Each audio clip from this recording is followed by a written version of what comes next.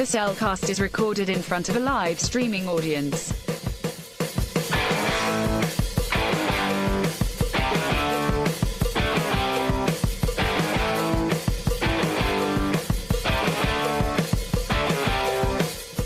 Hello and welcome to another episode of The Cellcast. Joining me today is a man who really needs to get that hole fixed in his robe. Welcome, Jacob. Jeez, man, you noticed? We all noticed. Sheesh, man, that's embarrassing. I could almost say you lost your marbles when that tore. But you let the cat out of the bag, man. Come on. Oh, well. Yay, Shara. Why, thank you. And let me use our co-host, a man who, let's be frank, be like he always wanted to go on Deep Space Nine. Welcome, Drew.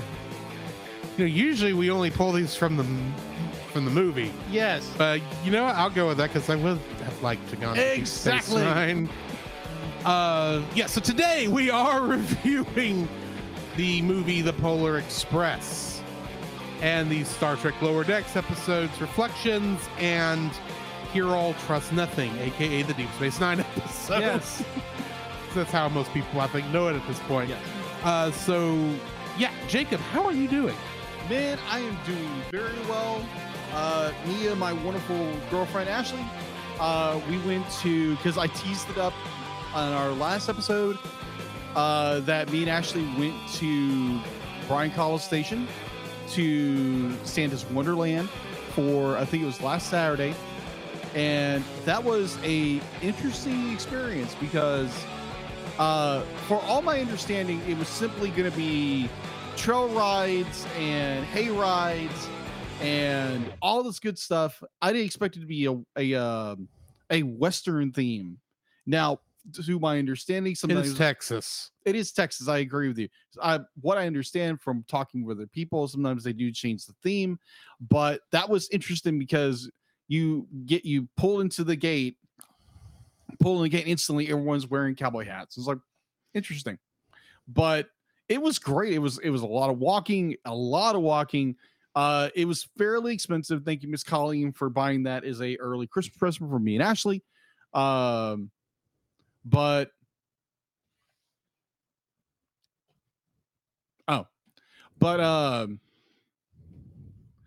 yeah, just be like I am. It was a lot of fun. I got to hang out with a cousin of mine. We met her in College Station. We had breakfast with her, and then we went to Costco. We went to Costco, which that's one of Ashley's favorite places to go into Costco. I know I'm throwing all the stuff out, whatever. But yeah, that was fun. This week's been interesting. So far, we're at the end of the week, obviously, so we had to shift time period, our days and times in which we're recording, which now we're recording on Fridays, which is totally fine. And yeah, it's been pretty good. I'm looking forward to this weekend. Me and Ashley are going to do a horse-drawn carriage ride in Tyler and possibly go see It's a Wonderful Life in color in an old theater. Ooh, color? In color. Really? Yeah, it's the only time we could actually, arrange.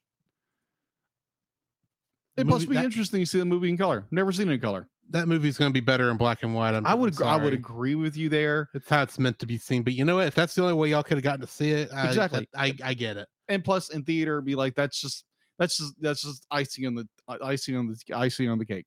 Right. So yeah, that's how my weekends go. I've got a family Christmas coming up not this weekend, but next weekend, and then obviously we have Christmas the weekend after that. And yeah, Christmas is on Sunday this year, right? Yes, it is on Sunday. So that's all I've been doing. What have you been doing? What have you been doing? Since I did not get to go to Bryan College Station, I actually got to go to our singles Christmas party. Yeah, how did that go? It went pretty well. We had a good time. There wasn't as many of us that are there as usual, though. Ironically, two of us were out of town. Well, yes, but even then we had a smaller number, I think, than usual. Though ironically, we did have 2 empty seats at our table at the restaurant, so we said those were yours. Well, thank Yours you. and Ashley's. Including That us. wasn't intended, but that's how it worked out. That was hysterical. So yeah, the present I brought, since you weren't there to see it, was a yodeling pickle. Okay, explain that. It is essentially a plastic pickle that you put batteries into, and when you press the button, it plays a yodel. And you want to know the funny part about this? This is already funny, but continue. It's been sitting right on the other side of this board since July. Well, it was hiding it from you so you wouldn't accidentally see it. But apparently, I didn't need to worry about that. Apparently not. And granted, when I started hiding, I didn't know you were going anywhere, and I don't think you or even Miss Colleen, when she bought you the tickets, knew exactly what weekend that was in comparison with all the other plans. So but that's cool. And I ended up getting a spider. A spider. It's a plastic one about the size of my hand. Oh, fun. I don't know why Hezi decided to wrap that up. That sounds like Hezekiah. But it was one of those things where I walked up to it and I saw one was wrapped in duct tape, fluorescent green duct tape. And I thought, someone's after my own heart, because I think I've wrapped gifts recently in duct tape. I didn't this time, but and so I open it up and go, that's a spider. Why? Okay, moving on. No one stole it from me, but my pickle did get froze out. Oh, fun. That's always fun. Yes. Don got it first. Oh. And then Nani stole it from him. And then you stole it from her. No, I didn't steal it. I don't have it. Oh, that's right. You brought it. That's right. Right. I can't remember. Brain here, Jacob. I can't remember the name of the lady who got it. The one that's got the cane. Can't think of her name. I just saw her today. This is terrible. I apologize if you're listening. Right. I don't know if she is, but she's the one who ended up with the pickle. Got it. And I had it even in a best made pickle jar. Clevamon. Yeah. So yeah. Also, Tuesday, our normal recording night. Yes. Our old recording night, I should say. Yeah. At 10 o'clock, I was on the Culture Box discussion thing that we had started doing, which I'm going to ask for your apology for I'm going to give you my apology now for not telling you about it. Oh yeah, I saw that. I was like, you traitor. I didn't mean to. It was one of those things where it slipped my mind to let you know we were doing this thing. Right. Because I think it rested in my mind as, I'm guest hosting somewhere. Jacob had told me I didn't need to worry about getting him involved in every guest up thing I'm in. True. So I think that's where it sat in my head. Right. And I forgot to tell you, despite the fact you had just as much fright of being there as I did. But yeah, we had a good discussion. I'm not sure where that ended up. I think I still need to download it to put it on our YouTube channel for my part, for our people. So when that becomes available, go take a look at that. We talked about a couple of interesting topics. Nice. But I'm sure by now it's on one of either Retros or Geek Devotions is one. But anyway, also, last Friday and Saturday was super busy because I also guested on another podcast. Really? Saturday morning. It was not a live recording. And the episode is not out yet. But I apparently... You remember how I mentioned last week I watched some Kamen Rider? Yeah, you did. I did that because I'm guest hosting for 5 episodes for the end of Henshin Men, which is, that one that Nathan of the Monster and Film Vault does. Yes. And I'm helping him finish that out by being his temp guest host for the last 5, not the last 5 episodes, because the last episode he is going to have the original co-host back on for, just as far as our knowledge is.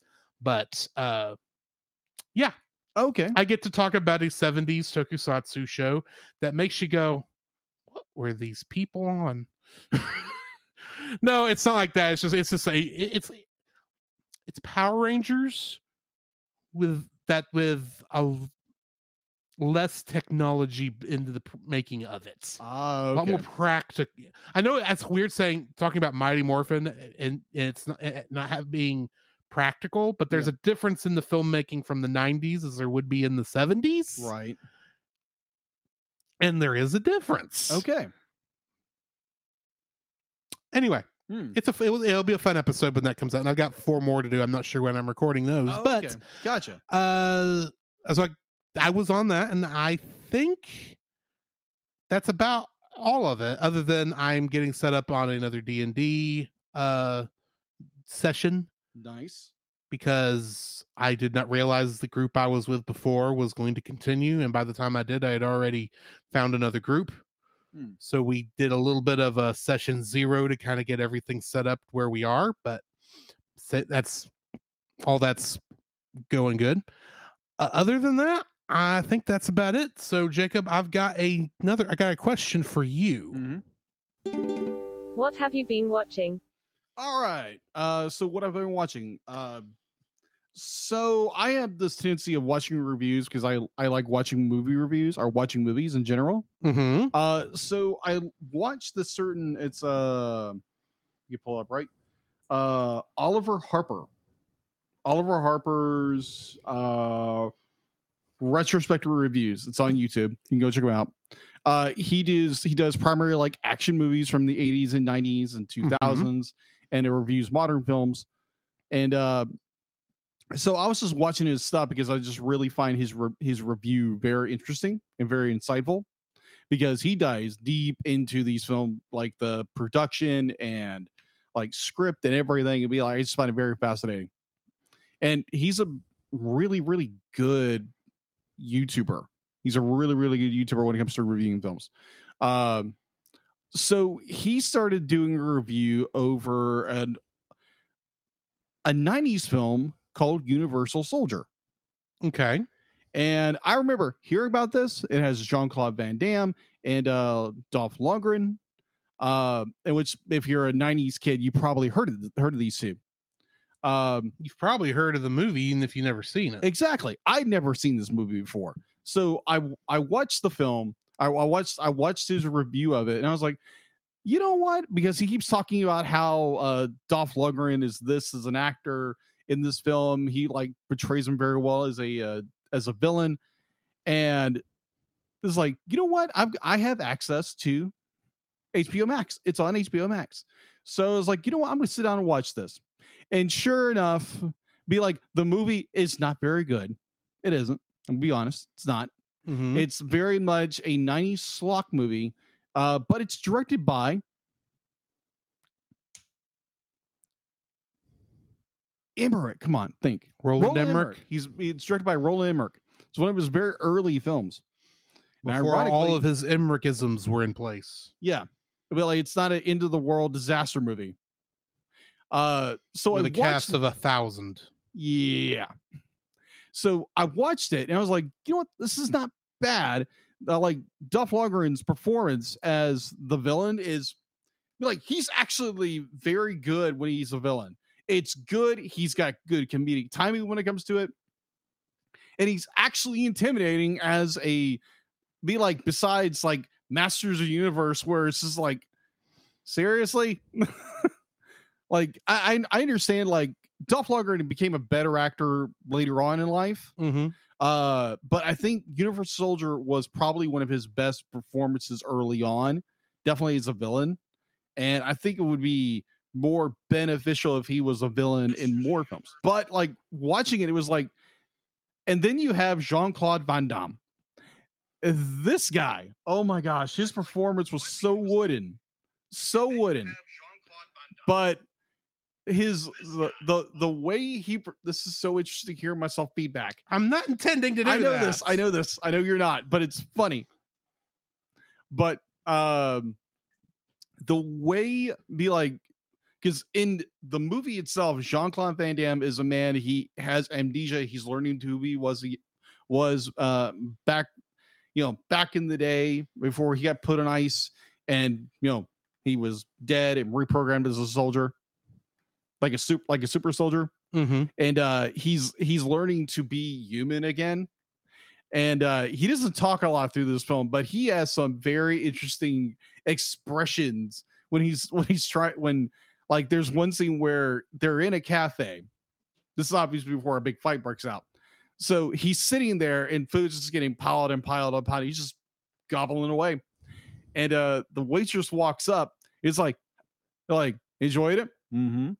They're like, how are you gonna eat it? And all it is scoop up some potato and keep eating. It was hysterical. Mm-hmm. I was like, it's like some actors be like, they're not very good actors. I'm just gonna say that Jean-Claude Van Damme is not a very good actor. Now for some people like, hey, I'm here to listen or watch anime movies. Why are we ranting on and on about it? A live action movie. I'll get to that. But like, it was an interesting film. This must have been the only film you watched this week. No, it wasn't. That's actually what was going through my mind. So I finished watching it. It's a good schlocky, popcorn muncher kind of film. It's interesting.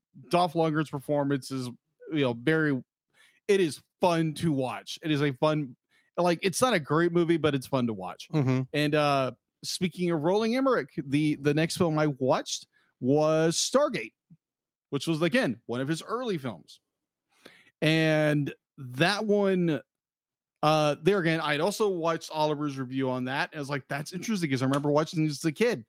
And it's a good story. It's a good story. It's got really good elements to it. And no wonder they turned it into a TV show because this sucker was good. Mm-hmm. I'm about 20. I was literally 20 minutes before the end of the movie, maybe like 15 before I had to come over here. So I'm planning on finishing it, but that was an interesting movie. That was fun. That was a fun movie. It had a good story, good beat, the whole enchilada. And yeah, I enjoyed it. So going into what I have listened to recently, so on the way to Santa's Wonderland in Bryan College Station, Ashley has been like, she's flipping through like what she's listened to podcast wise, and it's like most of it's true crime, which is not a shocker to anybody who knows Ashley. And then she turns on Pod Meets World. Are you familiar with this one? No, but I can make a couple guesses what this show is about with a name like Pod Meets World. Yeah. What do you think it's about? A certain show that aired on TGIF back in the 90s, and it's possible Disney Channel sequel. Yeah. Boy Meets World. Yeah. So it has three of the original actors who have gone on to do more things, including one who Girl Meets World. Girl Meets World, and also one who voiced the bat, voiced the cat, and a bunch of other stuff. Or Batman and Beyond, but nuance. So we listened to like one episode. It was like episode 20, 22, whatever. But that was interesting. It's very interesting. It's wonderful to hear insight from an actor. Mm-hmm. Definitely if they were a child actor back then, because they were like 12 years old when they were cast for Boy Meets World back in 1993, I think. But it was so insightful listening to them talk about, what happened behind the scenes and their recollections, and it's like, oh my gosh, I totally forgot about this kind of thing. Mm-hmm. But it was so much fun. Well, we listened to like 2 episodes, and it's like, you know what?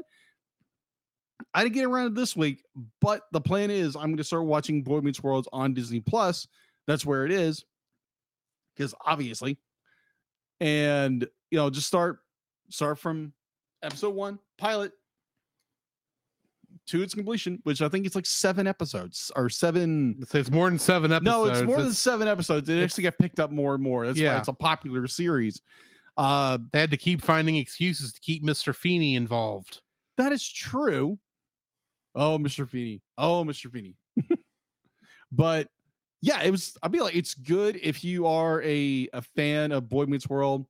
You get to hear very colorful insight or colorful commentary from original actors from the show, and they bring on special guests. And they actually bring on the actor who played Mr. Feeney at one point, which I haven't got to yet, but I'm looking forward to it. Mm-hmm. And yeah.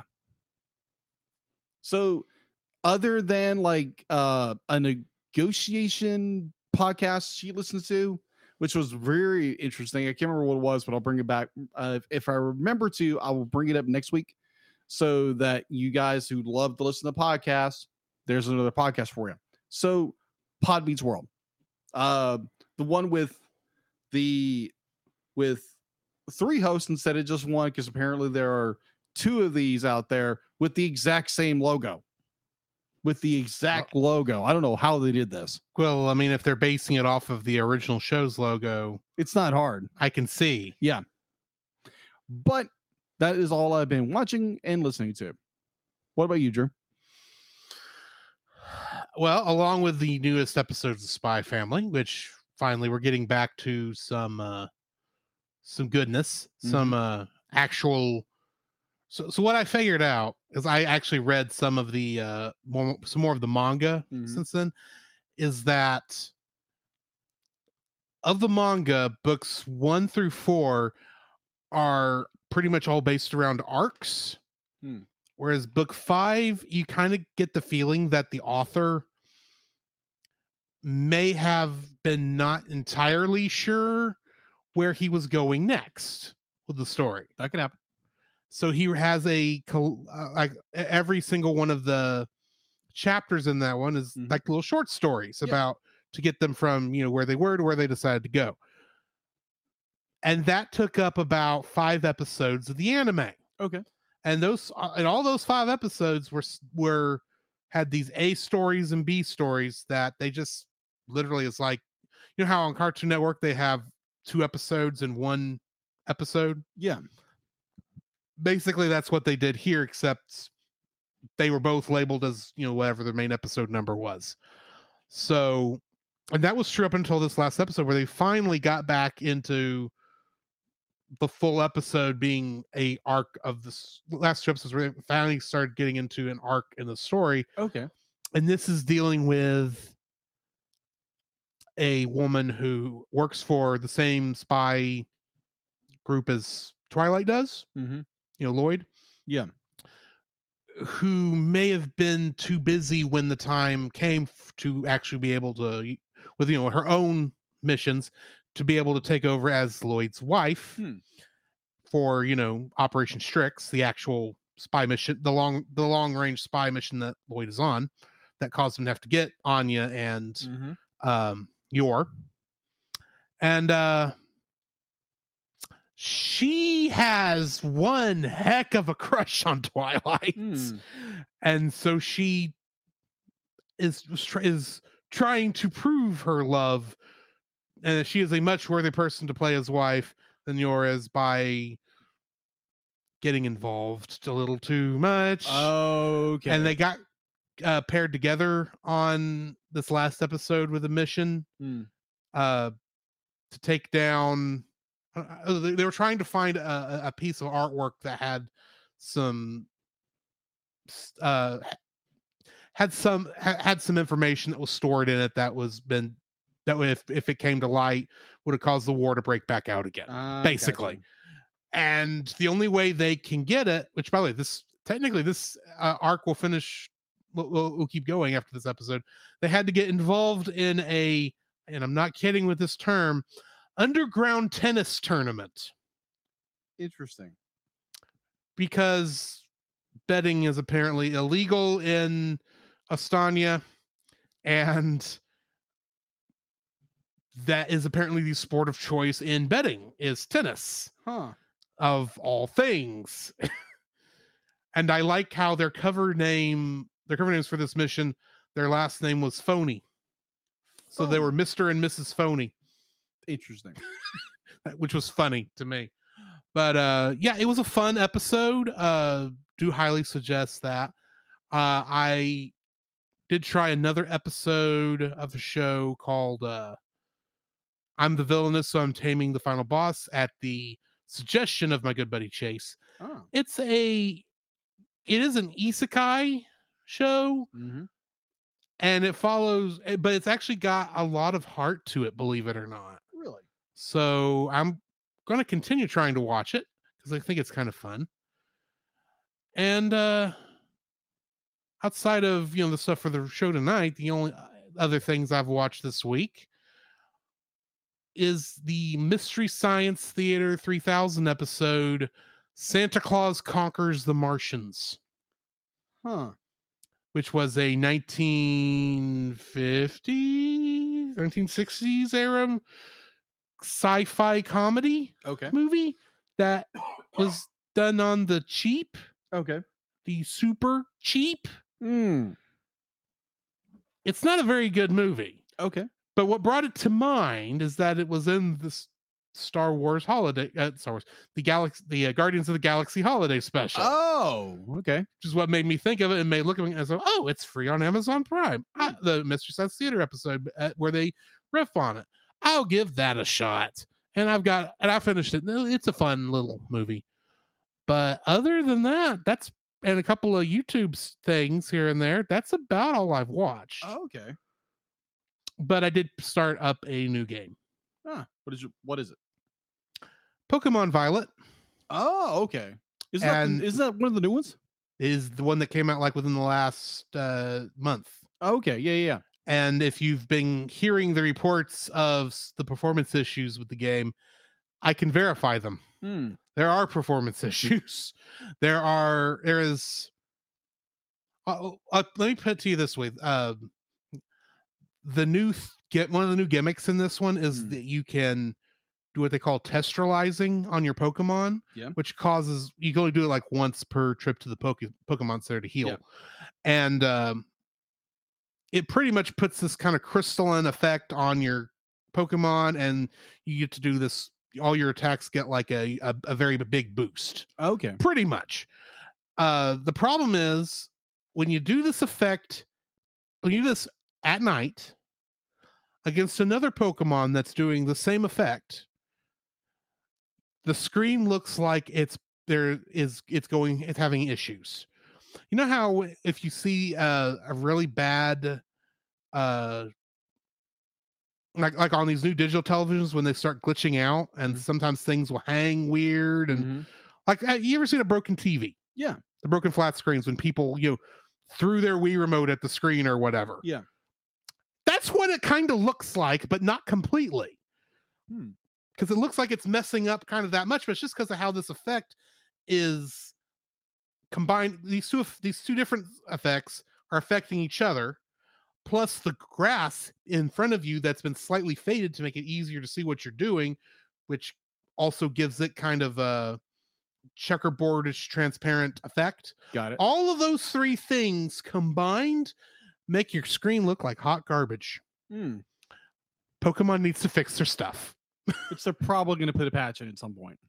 That's the thing. They put in a patch on December 1st. It did not fix the problems.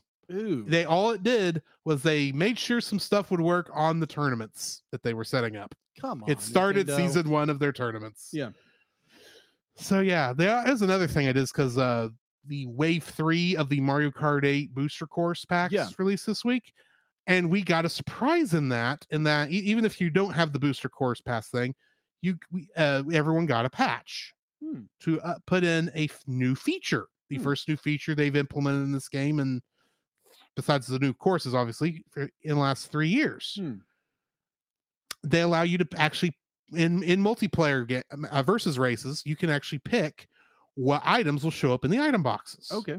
So previously, you can just do the classic set or frantic, which would make like the really good items kind of show up more often in the higher ranks. Now you can just pick whatever you want, including, if you are weird like me, all blue shells. Oh, yeah. Let me put it to you this way. 200cc, Baby Park, blue shell only.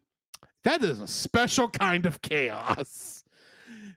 Because half the time you don't even really know if you're in first normally because of how short the track is and how chaotic it is, you have to keep, the only way you know you're in first is by looking at the placement number there on the bottom of your screen. But when you're in the middle of a race, you're too busy trying to do that. So the only way now you know if you're in first place is if you're getting constantly pummeled with blue shells. It was, believe it or not, fun, but it was fun in the way it's like, I'm never going to win and I don't care. I'm just kind of letting it go and having fun at this point. And I was just playing by myself. Okay. It was, because after a while, you know, you get hit by 2 or 3 of these things, all of a sudden you've got invincibility frames for a couple minutes because they're trying to be fair to you so you can maybe get moving again, and it's still pummeling you over and over again. Nice. Until someone else finally moves into first place, and then they start pummeling that one. Because that's all anyone's getting is blue shells. And they fight, and the way the AI is set up, they fire them as soon as they get them. I still need to do this in a live setting. Yes. But yeah. We might have to do that someday on our Twitch Sunday. Maybe. That would be fun. But yeah, that's pretty much what I've been watching and playing. All right. So yeah. What do we got in the news? The Cellcast News with your host Jacob Heron.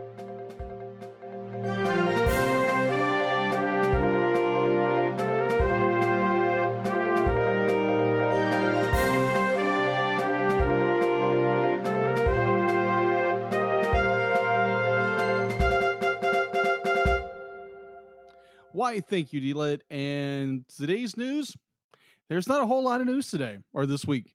We know that Disney's Strange World is doing terrible in theaters. Which pretty much means we're not going to watch it until it's out on Disney Plus. Mm-hmm. Yeah, it is projected to do under, I think right now it's like 45 million dollars in 12 days. That is terrible. And experts are projecting this is a downward trend for Disney. Like, I even read one article where it was Universal is beating Disney. Like, Disney is losing hundreds of millions of dollars in revenue because their movies are tanking. And that's what happens when you focus on speechifying and lecturing instead of story. Exactly. Story has to be first. Exactly. I think Disney is kind of strayed away from what I'm not gonna say like what would do. Yeah. But what Disney was doing in the 90s and the early to mid 2000s with movies that were story driven, and now they're trying to just more push agendas and that kind of stuff.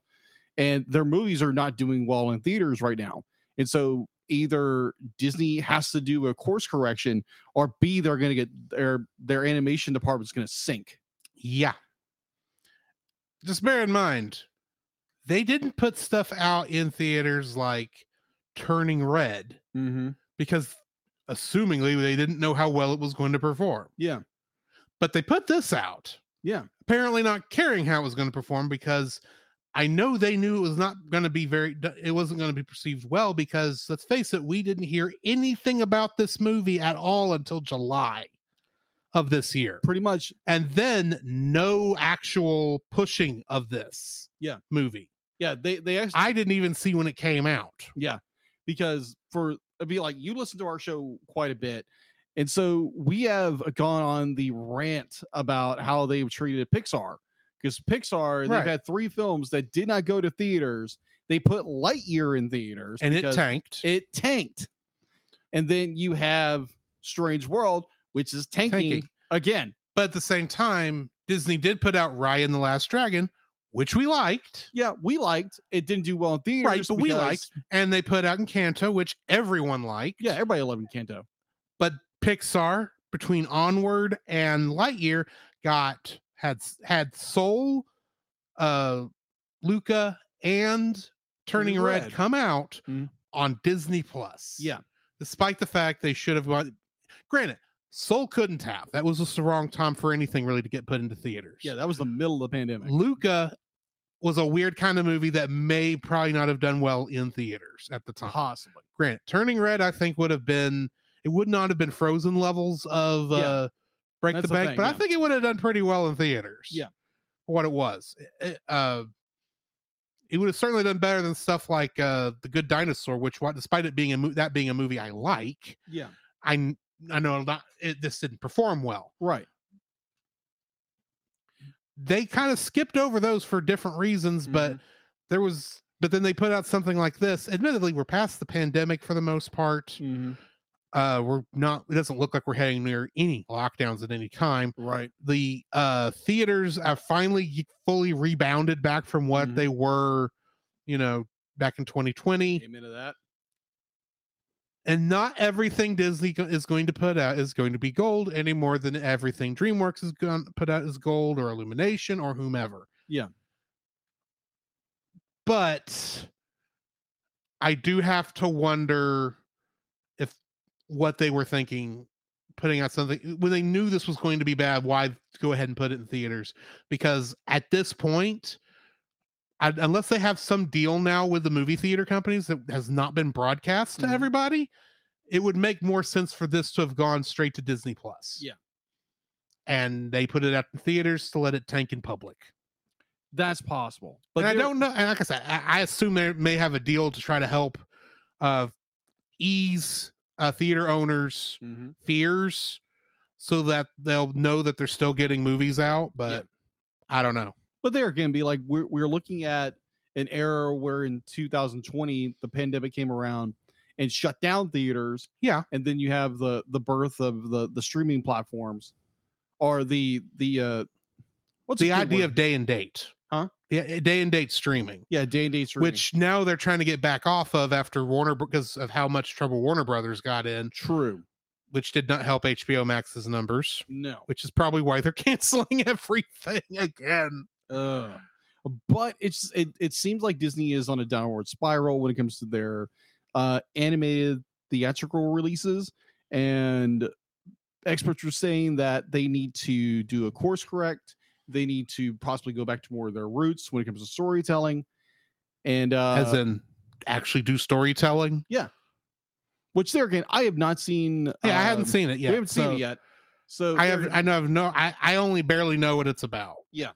And I'd be like, honestly, political people are tearing this movie left and right, but whoever.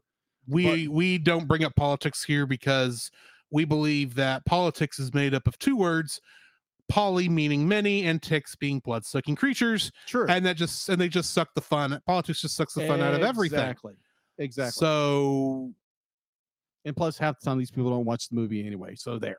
Exactly.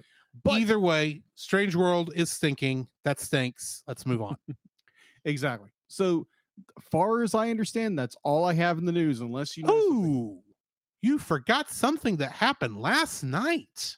Oh yeah, the Gaming Awards. Yes, the Gaming Awards. The Game Awards were last night, and at about the 3/4 mark of the Gaming Awards, they had a Keegan-Michael Key, who's playing Toad in the movie, come out and introduce this segment, and it is a scene from the movie of Mario. He's either coming to the Mushroom Kingdom for the first time, or either way, Toad is bringing him through the Mushroom Kingdom to get to the princess's castle to meet with her for, at the moment, reasons unknown. Yeah, exactly. And so we get this. We do actually get some lines from Chris Pratt as Mario, which honestly, to me, I think he sounds really good. He is sounding better, and he is still definitely using more of a Chris Pratt voice than what Charles Martinet was doing. Right. Granted, but I do think he is sounding better. I did like, though, a ton of the stuff that you see in the background. All the Easter eggs. All the Easter eggs. If you want to see all the Easter eggs, Game Explain has a video where they hit every single one of them. But they had, like, at one point they go past an antique shop. Yeah. And you can see like the dragon coins from Super Mario World. Oh, different power-ups from like Super Mario 3, and different things of that, like that. He uses a clear pipe from Super Mario 3D World. You can actually see a Crazy Cap shop from Super Mario Odyssey in there. they are pulling out all the stops with this. I got you. So just before that, be like, go watch the trailer Yeah. first, and then go watch, people go and dissect these things beyond belief. Definitely go They're gonna watch give a greater understanding. Definitely go of watch the scene. It's good, but yeah, it's fun. There's a lot of cool little things in there, and I am more and more liking what I am seeing. I Now, do too. Granted, till we actually see the movie, who knows? Yeah, exactly. But I am liking more and more what I'm seeing here. I actually feel more comfortable with this than I think I was comfortable with Sonic the Hedgehog when it was coming out. Ooh, that's interesting. Because admittedly, with Sonic the Hedgehog, I was slightly worried what they were going to do with his model after that very first trailer. Oh gosh, yeah, cringy Sonic. And at that point, I was just like, I just need to see this in a theater once they get it fixed, and I don't need to watch any of the rest of it. And Sonic pulled it out with Sonic. Yeah, Mario, I'm feeling a lot better about it because every performance we've heard so far, I've liked. They are, while there are some changes to the plot, you have to remember this is Mario. There is no continuity. That's right. And plus, it's an adaptation. And it's an adaptation, and it's not got a big continuity to adapt from because every game is different. They literally make the game, make changes to the universe to fit whatever game they're making this time. So the fact that we're even getting references to this past stuff is a gift in and of itself. So yeah, I'm really looking forward to hearing more of the score for this because we did get a nice little bit of the Super Mario Brothers theme. Yeah, we did in this, played by an orchestra, which sounded good. It did sound good. So yeah, there again, be like for those to be like, it's like, well, like I know I have a relative who doesn't like watching trailers because it's a spoiler, but be like, there's also people out there be like, oh, I just want to listen to people's commentary. No, go watch the trailer for yourself. Go watch the trailers. Build your own opinion first, and then go like listen to everybody's opinion. That's my opinion. That's my objection when it comes to trailers.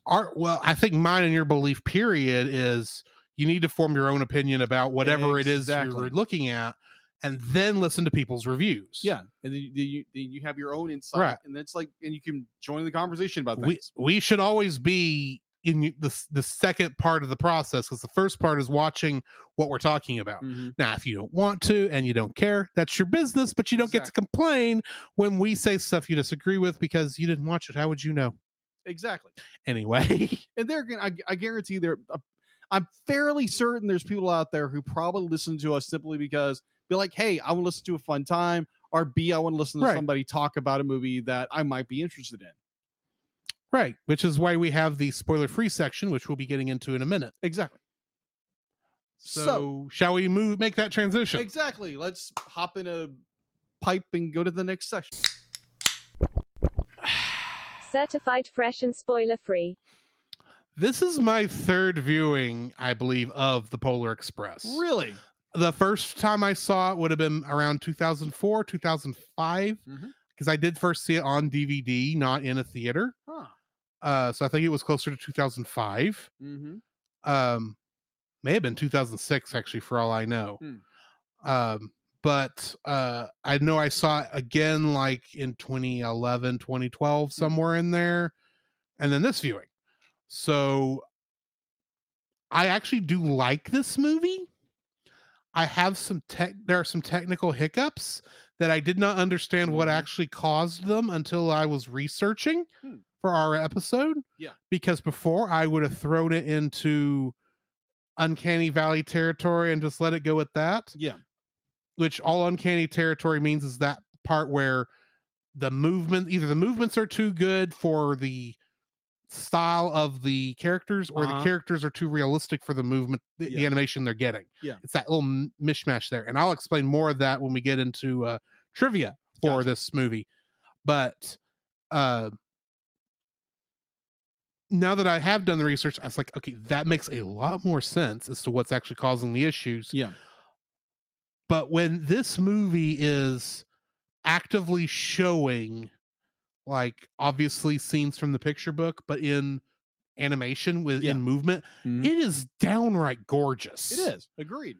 And it's got a good story in there. I think that you can actually I think it could be an allegory for salvation I agree with in that, a way. yes. But other than that, it's a good movie. It's a fun movie. I think Tom Hanks has too many roles. But besides that, it's a good movie. Tom Hanks. Tom Hanks is a legend, but he has way too many roles in this movie. Oh my god! And also, I'll get into that later. Yeah.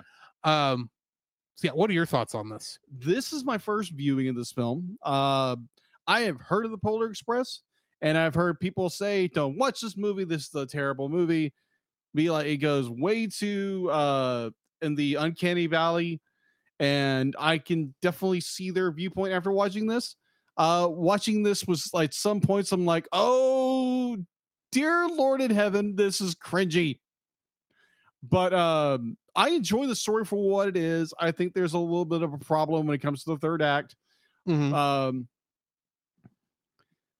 There are very good points. Like there's parts of the animation where it is just so gorgeous, so incredibly good, and then it turns and does something with the character. I'm like, yeesh, okay, enough with that, please, let's do something else. I'm looking forward to hearing what that is here in a minute. But excuse me, cough going around. Either or. I enjoyed this movie for what it was. Yeah, I'll just go there. Be like, I enjoyed the movie for what it was. All right. Well, then we need to jump into the spoilers for this thing, which we'll do right on the other side of these words from our sponsors. Is that what I call this? Mm-hmm. Intermission, either way. Intermission. This podcast is a proud member of Culture Box. Whether you enjoy geeky reviews, comedy, or original fiction, you can open up the Culture Box and find something excellent for your soul. Point your web browser to culturebox.media. This week, we suggest checking out Stunning and Brave, where each week hosts Chris Cowan of the Babylon Bee and Nate Henderson of Some Boring Budgeting Job confess their privilege, spotlight stunning social media posts, and fabricate outrage, all while keeping you super woke and enlightened. They will make you laugh. That's right. You have no choice. Check out Stunning and Brave at stunningandbrave.net. The Cellcast would like to thank the following patrons: Josh Adams, Ashley Ruiz, Book of Gaming. To get your name on the show, And plus PaulJPowers.com. uncut episodes, early access to the Cellcast Plus reviews, and special art from Jacob, please donate to us on Patreon.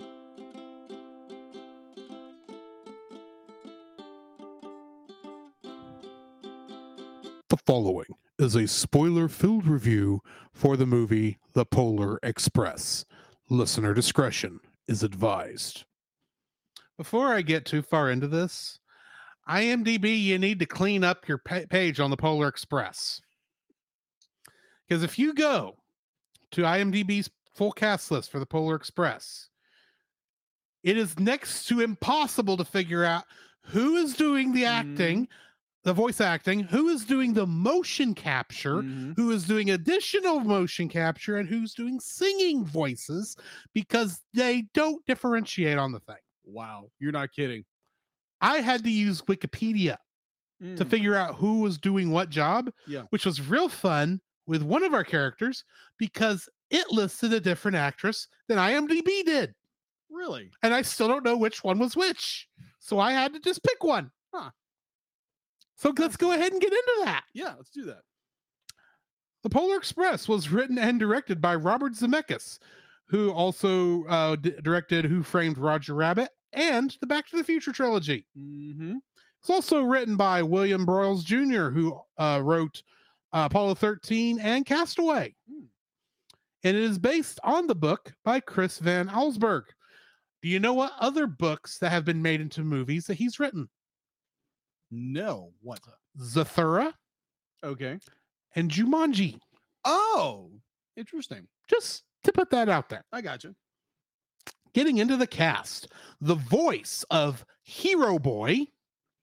Really? That's what they call him? Oh, wait till you hear the rest of these cast names.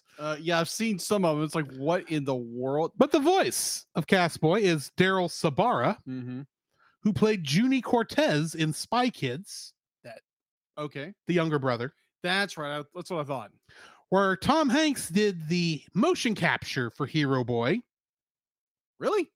Yeah, because the original plan for this was that Tom Hanks would do the motion capture and voice work for every character.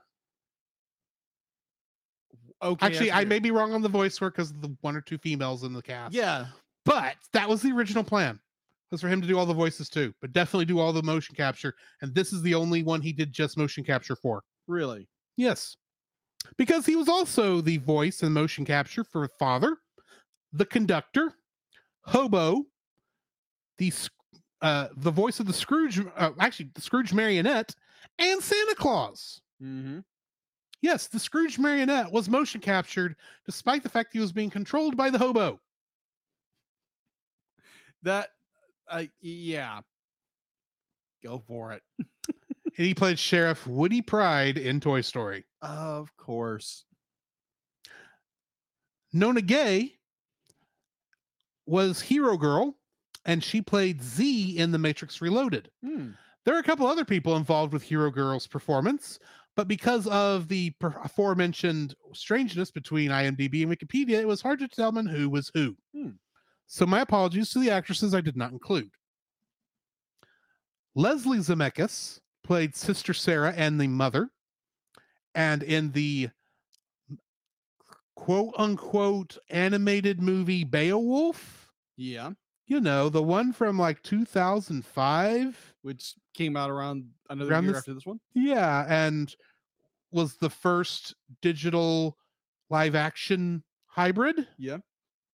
She played a character named Ursa in that movie.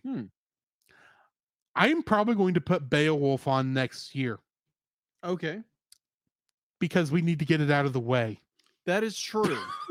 Because I don't think it's bad enough to be a bad movie month movie, but it does need to be. We do need to get it out, get it done with. Eddie Deason was the voice of Know It All. He was most famous to me for playing Mandark in Dexter's Laboratory on Cartoon Network. Gotcha. You probably know him better as Ned in Kim Possible. Oh, that's where I recognize his voice from. But you'll also recognize him as a character from War Games. That He's really? one of the nerds that they go and talk to there when they're trying to figure out who they accidentally called. Oh, okay. I got you. And his character's name was Malvin. Right.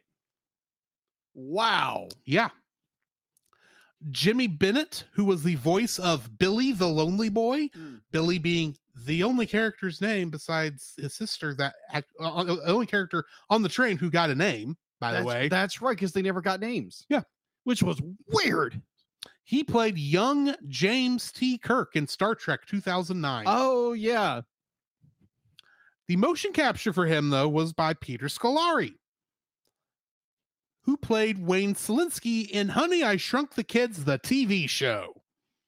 Wait, there was a TV show? Yes. And it was after, what's his name? The actor who played Wayne Selinsky. He's also he's in the Ghostbusters. The guy in Ghostbusters. He's Dark Helmet and Spaceballs. Oh, Him. yeah. Who that just actor. recently got back into acting now that Yeah. his kids are grown. Mhm. Feel horrible not remembering this guy's name. Yeah, I probably audience that was that that was like, this guy's name, what are you thinking? this was after he retired. Yeah. That show happened. Oh, okay. Andre, oh sorry, I skipped one. Michael Jeter, who was the voice and the motion capture for the characters of Smokey and Steamer. Those were the drivers of the train, the engineer and his assistant. That was weird. He was also played Percy in the movie Open Range, Okay. and this was his final performance Oh, okay. as he That's died right, after 'cause making it. He died before the movie was finished. Yes, which is why Andre Saw Gluzzo did additional Smokey and Steamer voices Yeah. when they needed it. And he played Sideswipe in Transformers: Revenge of the Fallen. Last but not least, we have Steven Tyler, the rock star, my gosh, that cameo as an elf singer. The elf singer. Oh, Did you know he was in Epic?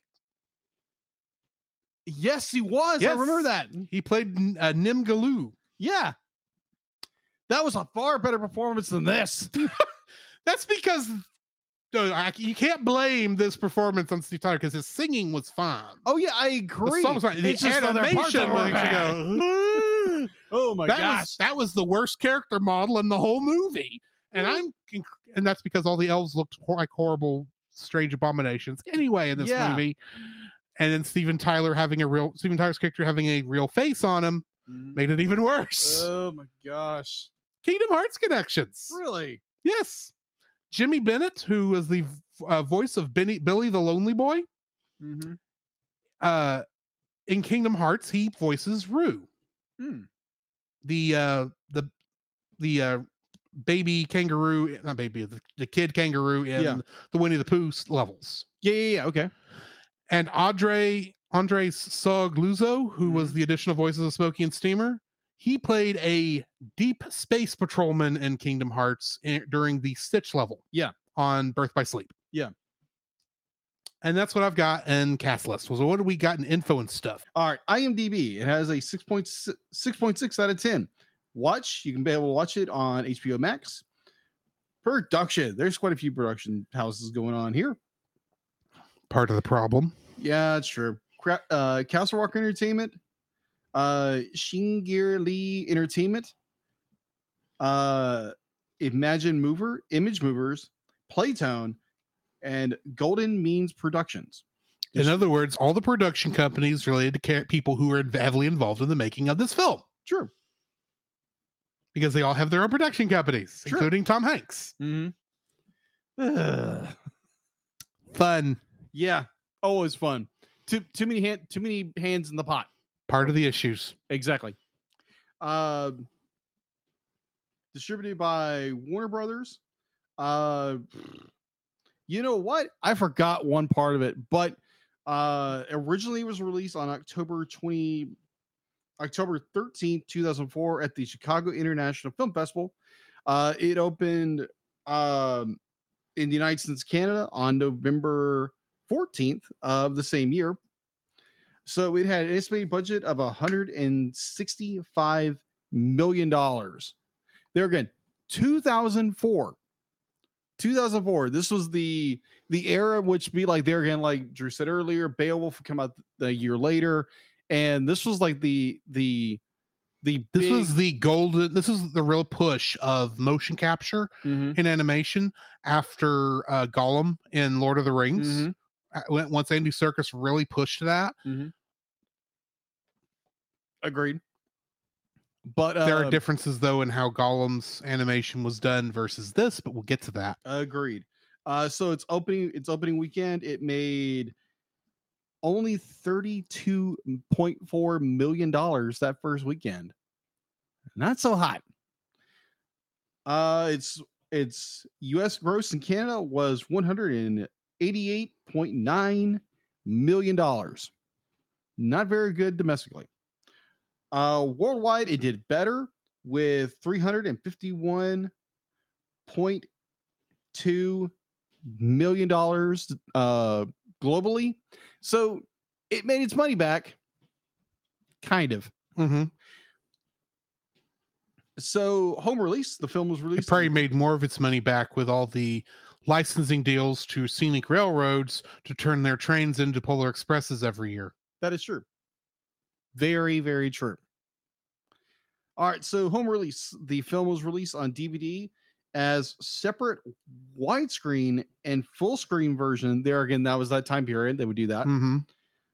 In single and 2-disc special editions with bonus, and on DVD on VHS in 2005. That would make this one of the last big VHS releases. And it was that same that same time period that they were doing 3D conversions. Yeah. And you can tell this was shot for this was intended to be seen in 3D. Oh, yeah. And IMAX. Yes, definitely IMAX. I could see that. Because I remember like seeing this and be like, this would be kind of fun to watch in theaters. And there's a part of me that thank the Lord I didn't. We'll get to that. We'll get there when we get there. Yeah. All right. So going back to that, it came on VHS on November 22nd, 2005. 1 year later, the film originally came out in theaters, which is weird. They put it out a year later on VHS when they had it on DVD. Weird. Not really that weird. Like you said, this was 2005. True. It was The 2005. VHS was just at this point finally falling off. Yeah, because DVD was really starting to replace it. Yeah. I remember because I visited the Christmas of 2000, either 2000 or 2001. I don't remember which.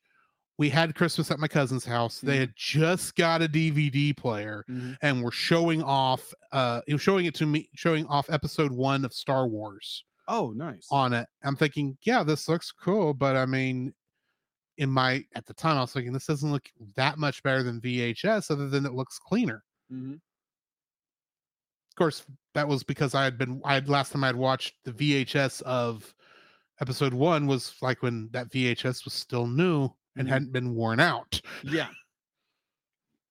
Problem with VHS, they wore out. Right.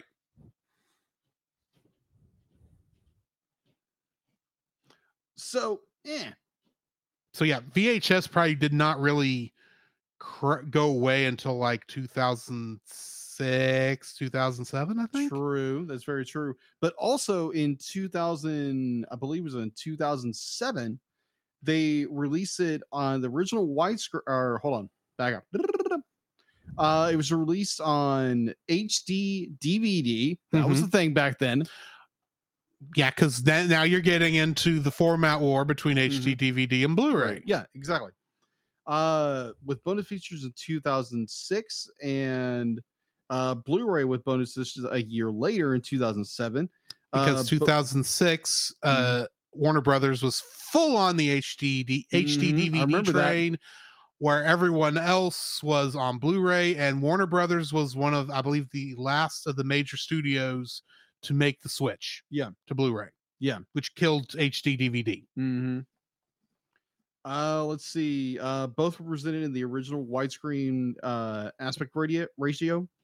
It was again re-released on 3D Blu-ray and DVD October 2008, labeled The Polar Express presented in 3D.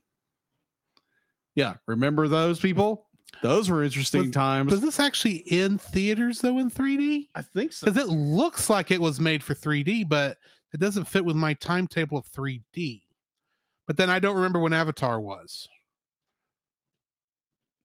That's a good question. Really what pushed 3D in the theater. That is true. And with Avatar 2 coming out, yeah, it's what got everyone to actually get real 3D in there. Yeah. So I will look that up. And the film was released on Blu-ray 3D on November 16th, 2010. So that is all I have for info and stuff. Oh, it was released in IMAX 3D. That's what it was. Oh, okay. So IMAX did have 3D, but the real D3D hadn't made it to the regular digital projectors yet, because a lot of places still didn't have digital projectors yet. True. And that wouldn't be until Avatar, which was 2009. 2009. Okay. Because when the original Avatar came out. Yeah. Okay, that fixes that problem. So, yeah. Info and we just finished info and stuff, so now we need to get into the summary. On Christmas Eve, a passenger train known as the Polar Express stops at the Grand Rapids, Michigan house of a boy who is growing skeptical about the existence of Santa Claus. The conductor says the train is traveling to the North Pole, and the boy, although reluctant at first, climbs aboard and meets a spirited girl and a know-it-all boy. The train then stops to pick up a boy named Billy, who initially declines to board, but changes his mind as the train is leaving. The boy applies the emergency brake and Billy is allowed on, but opts to sit alone in the observation car. The children are then served hot chocolate by a platoon of waiters, and the girl saves a cup for Billy.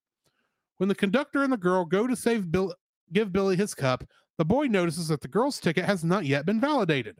The wind blows out the ticket into the wilderness, but soon finds its way back on into the train after the girl discovers that her ticket is missing. The conductor leaves with her. The boy finds the ticket and traverses the rooftops of the train, where he encounters a mysterious ghostly hobo that helps him reach the engine. The boy finds that the girl has been put in charge, while the engineer and firemen are replacing the engine's headlight Love this scene. while the train is moving. I don't think that's how that works. No. As the train continues, it moves at an extreme speed due to the cotter pins shearing off. Once they reach a frozen lake, the cotter pin is replaced, and the driver narrowly gets the train back onto the tracks as the ice breaks. The conductor takes the boy and girl back to their seats, and they join Billy in the observation car. The train arrives at the North Pole, where the conductor announces that one of the children will be chosen to receive the first gift of Christmas from Santa himself. While the girl and boy are trying to convince Billy to join them, the boy accidentally uncouples the car, sending it hurtling along a route towards a railway turntable deep inside Santa's workshop. The children make their way through an elf command center and gift sorting office facility, where Billy finds a present with his name on it. They are dumped into a giant sack of presents, where they also find the know-it-all boy. After the sack is loaded onto Santa's sleigh, the elves escort them out before Santa and his reindeer arrive. A bell flies loose from the galloping reindeer's reins. The boy initially cannot hear it ring until he finds it within himself to believe. He returns the bell to Santa, who selects him to receive the first gift of Christmas. Santa agrees to let him keep the bell, and the boy places it in his robe pocket. As the children board to go home, the boy discovers that he has lost the bell through a hole in his pocket. The boy arrives home, and the conductor wishes him a Merry Christmas. He awakens on Christmas morning to find a present containing the lost bell with a note from Santa. He and his younger sister Sarah joyfully ring the bell, but their parents do not hear it because they do not believe in Santa.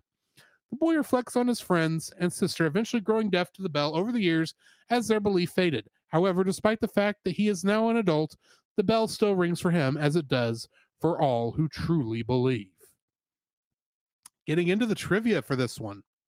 The film is listed in the 2006 Guinness Book of World Records as the first all-digital capture film, where all acted parts were done in digital capture, aka motion capture. In the North Pole City Communications Room, an elf describing the bad little boy in New Jersey named Stephen, who is terrorizing his two little sisters. This line is a nod to Robert Zemeckis' friend and mentor, Steven Spielberg. Spielberg grew up in New Jersey and has admitted many times that he frequently terrorized his two younger sisters. Before Hero Boy boards the Polar Express, the clock says it's 11:55. The time does not change until the first gift of Christmas is given near the end of the film. However, for a little bit of fun side trivia, when they're riding in the sack and the know-it-all boy says, of course it's 11:55. It's been 11:55 for the past hour. If you actually pause the film, you'll see that the film is nearly at an hour in length at that point. Interesting. Good timing. I have no idea if that was intended, but I like that you went there. When the engineer and firemen are trying to grab the pin necessary for the train's throttle, a working flux capacitor is visible in the background. It's a reference to Back to the Future and could mean the Polar Express is actually a functioning time machine. Or it could have been directed by Robert Zemeckis. How do you know that's not the same train that Doc Brown was flying around in at the end of Back to the Future 3? Despite the fact it didn't look like that train. No, it didn't. It did not. An engine, I should say. Yes. 3 different actors play the role of Hero Boy. Tom Hanks does the motion capture and adult voice. Daryl Sabara does the voice acting, and Josh Hutcherson does additional motion capturing. Hero Boy's real name is never mentioned. However, according to books containing information about the Polar Express, including art books and fact books, Hero Boy's name is Chris. Chris, okay. After the author's novel, Chris Van Allsburg. The film used 3D motion capture techniques to digitally record the actors' physical performances before skinning them with their animated forms. The children's roles were acted by adults using oversized props to get the movement right. Makes sense. A close examination of the ticket numbers reveals they all contain the numbers 1225. Paray Marquette number 1225 was used as a model for the Polar Express locomotive. 1225 is a reference to the date of Christmas, December 25th. The soldier doll that Hero Boy plays with on Christmas morning is part of the recycled toy program that the conductor mentions. The same toy appears as a puppet in the background of the scene with the Scrooge puppet. The address spoken by the conductor early in the film, 11344 Edbrook, is the real address of Robert Zemeckis' childhood house. The house is in a South Side Chicago neighborhood called Roseland. At the end, Santa's reflection is faintly visible in the sleigh bell for a few seconds in close-up after Hero Boy places the bell on the table. It is very hard to see, but I did notice it. Billy is the only person aboard the Polar Express, passenger or crew member, who is identified by name. Several reviews called the motion capture animation creepy. In the 1978 book Robots, Fact, Fiction, and Prediction, Masahiro Mori coined the term uncanny valley to describe the revulsion that people can feel when they encounter a robot that looks human enough but is not clearly alive, which is where that term comes from.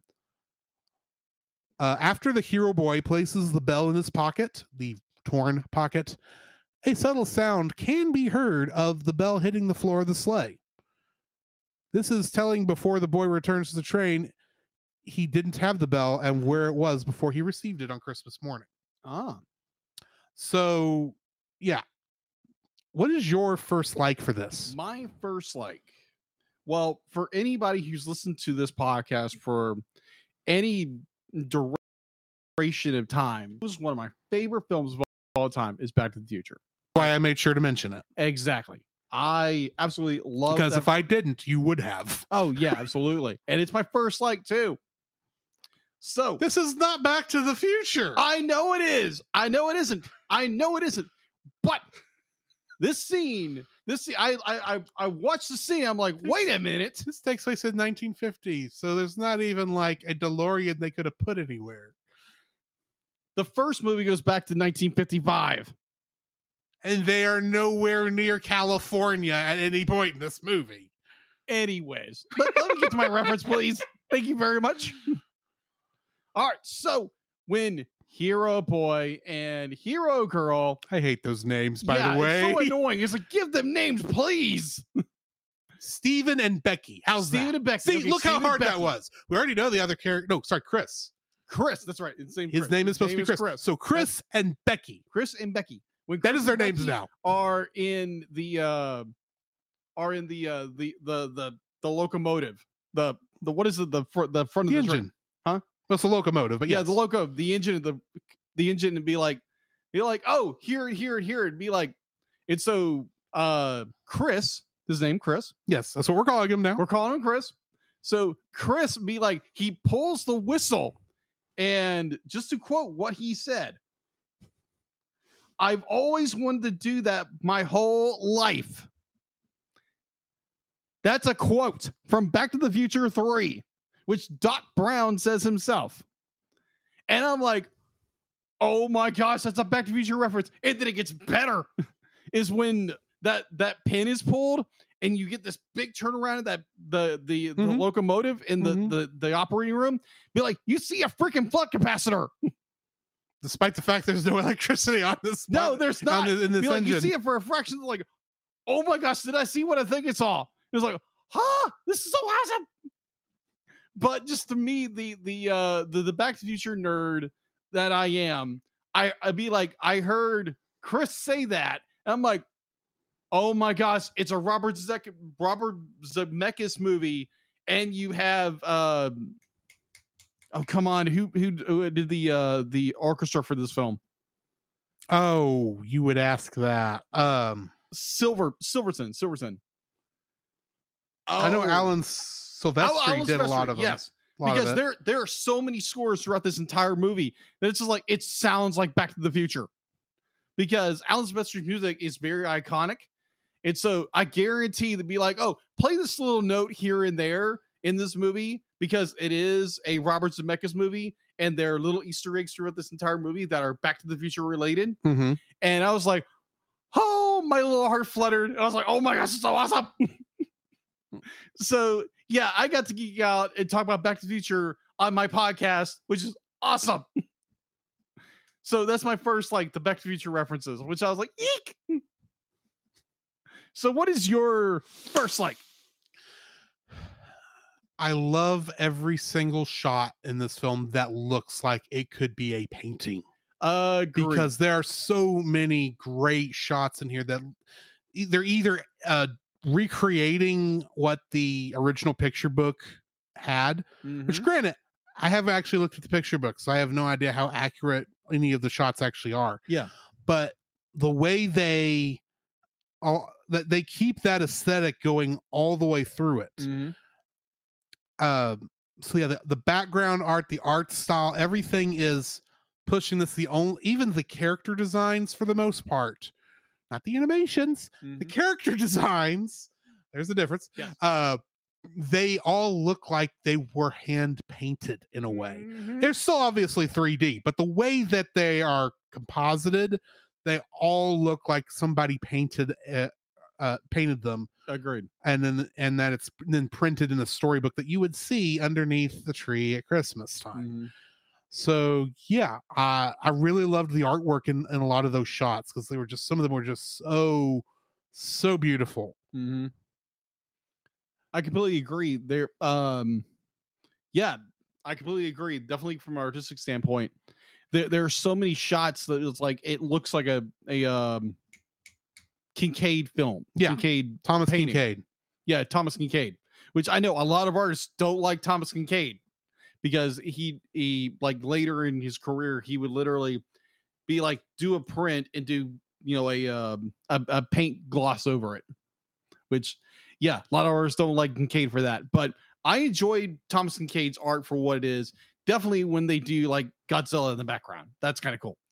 See, I was debating whether to bring that joke up. Yeah, that was the best way to improve a Thomas Kincaid painting is to put Godzilla in it. Yeah, throw the, you know, Godzilla or the DeLorean or something like that. Something like that. The Mystery Machine pulling up to an old house. Yeah, or a TARDIS. Okay, moving on. Yeah, moving on. But be like, there are so many scenes in this movie, like backgrounds and animation, for the most part, is done. We'll get into that. Yeah, we'll get into that. Oh my gosh. Yeah. Is absolutely incredible. Just stunning animation, and the amount of effort in 2004, mind you, when they are trying to break into a full CGI with motion capture and the whole bit. Yeah.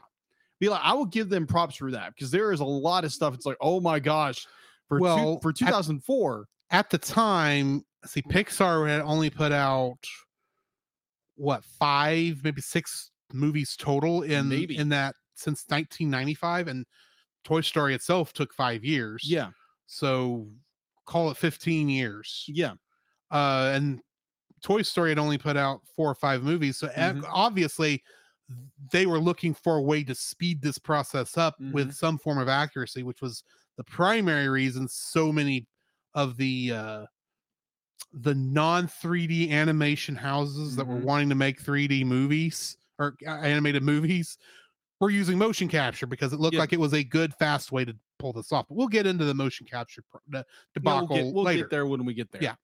I have a bad feeling we're going to keep pointing to that, and we'll finally get to it. And it won't be as interesting a conversation. That is true. So, you know, spoiler alert, we're probably going to spoil a lot. We're going to do a lot of deep We'll spoil our own spoilers. Yeah, we will.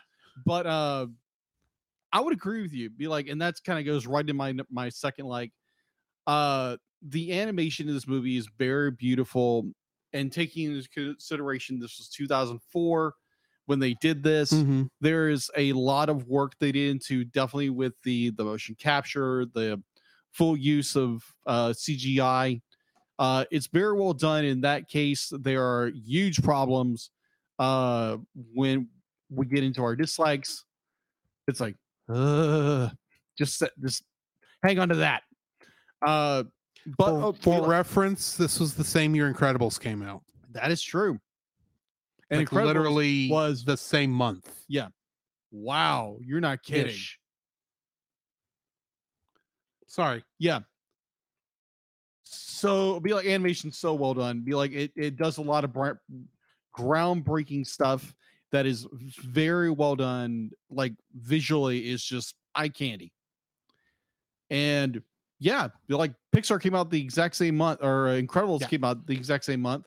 We reviewed that film already. Go check it out wherever you listen to podcasts. Mm-hmm. And Way back in season 1. way back in season 1, you're right. That was season 1. That was the first time I caught a mistake that was in the movie, Real? Oh yeah, that's right. because I found a spot where they didn't finish animating it. That's right. Yep. I remember that conversation. Season 1 was That was a trip. That was a trip, and it's gonna be interesting coming up. In We've got some plans. we got some plans. So just hang on to your butts. We'll get there when we get there. So yeah, animation in the movie is very well done. It's got a lot of problems, and we'll get there when we get there. But I enjoy the animation for what it is when it's done correctly. Mm-hmm. That's my second like. What's your second like? The scene where we're following the ticket from when it Oh yeah. leaves the train Mhm. till it finds its way back to the train and Mhm. it goes on this. It's very obviously inspired by the feather from the beginning of Forrest Gump, Agree. Yeah. but we see so many cool little action like background stuff that Mhm. admittedly this sequence is a little bit of filler, Mhm. but this is what happens when you're trying to adapt a picture book into a 90-minute film. True. There was probably maybe 15 pages, so you're gonna have to add something. Mm-hmm. So but the whole sequence there, when it as it's flying through the air and it falls there and the wolves run past it and it get picked up. blows it back up, and then the bird catches it. That one bird eats it, It spits and it out. thankfully the camera shifts down so we don't have to see them Yeah. find a way to make this baby bird hawk the loogie out. Yeah. Because they couldn't figure out how to animate it either. If we're But the way- being honest, But the way they shot it was but very they shot it was They- really they good. dropped the Was it- camera down and we just saw it come out. It was a great way to hide that, and it was very artistic way. But that whole thing where it's like, because the minute you saw that ticket fly out of the train, it's going to find its way back to the train. This is the only way this will work. Magic is involved. Christmas magical is involved. It's going to show back up. Mhm. I'll be half surprised if it doesn't fall in her lap Mhm. when you get right down to Yeah. it, or fall in his lap. Mhm. But that's not how it happens. It actually hits the heating register and nearly gets sucked into the heating register. But that whole sequence I thought was very, very beautiful Mm. in its animation. I got you. What's your third like? My third like having faith. Okay. Having faith. I'd be like, this is like the big thing when it comes to this film, is where our main hero character, our Chris, as we're calling him. as we're yes. calling him, Chris, is a young man who's struggling to believe that Santa is real. Be like, he's being told by the world that Santa is not real. Giving a lot of evidence. A Santa's lot of not real. evidence to it. The one has to wonder why the animatronic is evidence, because surely they're not going to capture Santa Claus and put him in a store window to pretend to give presents to people all night long. Or be like the fact be like he has newspaper clippings of like, Santa's beard being pulled down at a Right. ball or something like that. And so it'd be like he becomes more cynical. And so it'd be like he's given this chance to go on the Polar Express, and this entire time of believing is believing without seeing his faith. Yeah. And this entire time, it'd be like it's so- Sometimes the most real things are the things you can't see. yeah, exactly. Good point. And I always think to like 2 Corinthians 5, 6, 7, and let me pull that up real fast. And of course, I don't have it up. I'm making this my third like also. Okay. Because this is kind of the thought process I hit on. And literally, it was like within moments of the beginning of the film, I was like, oh, because it's been a while since I've seen this. I'd forgotten the whole. I knew he was debating on whether or not he believed in Santa, but I forgot that the beginning of the film we're actually going over like the crux of why he has doubts. Yeah. And I remember seeing that and going, huh, I know how this ends.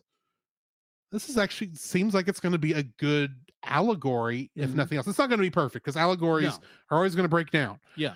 But yeah, seems like a good allegory for like you said, faith. They use the word belief. Yeah. But we all know the problem with belief. Yeah. Even the devil believes and fears and trembles. Exactly. Because it's not about believing, it's about faith. Yeah, it's about believing something you can't see.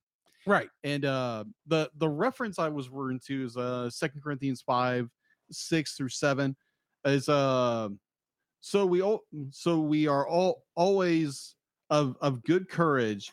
We know that while we are at home in the body, we are away from the Lord. For we walk by faith and not by sight.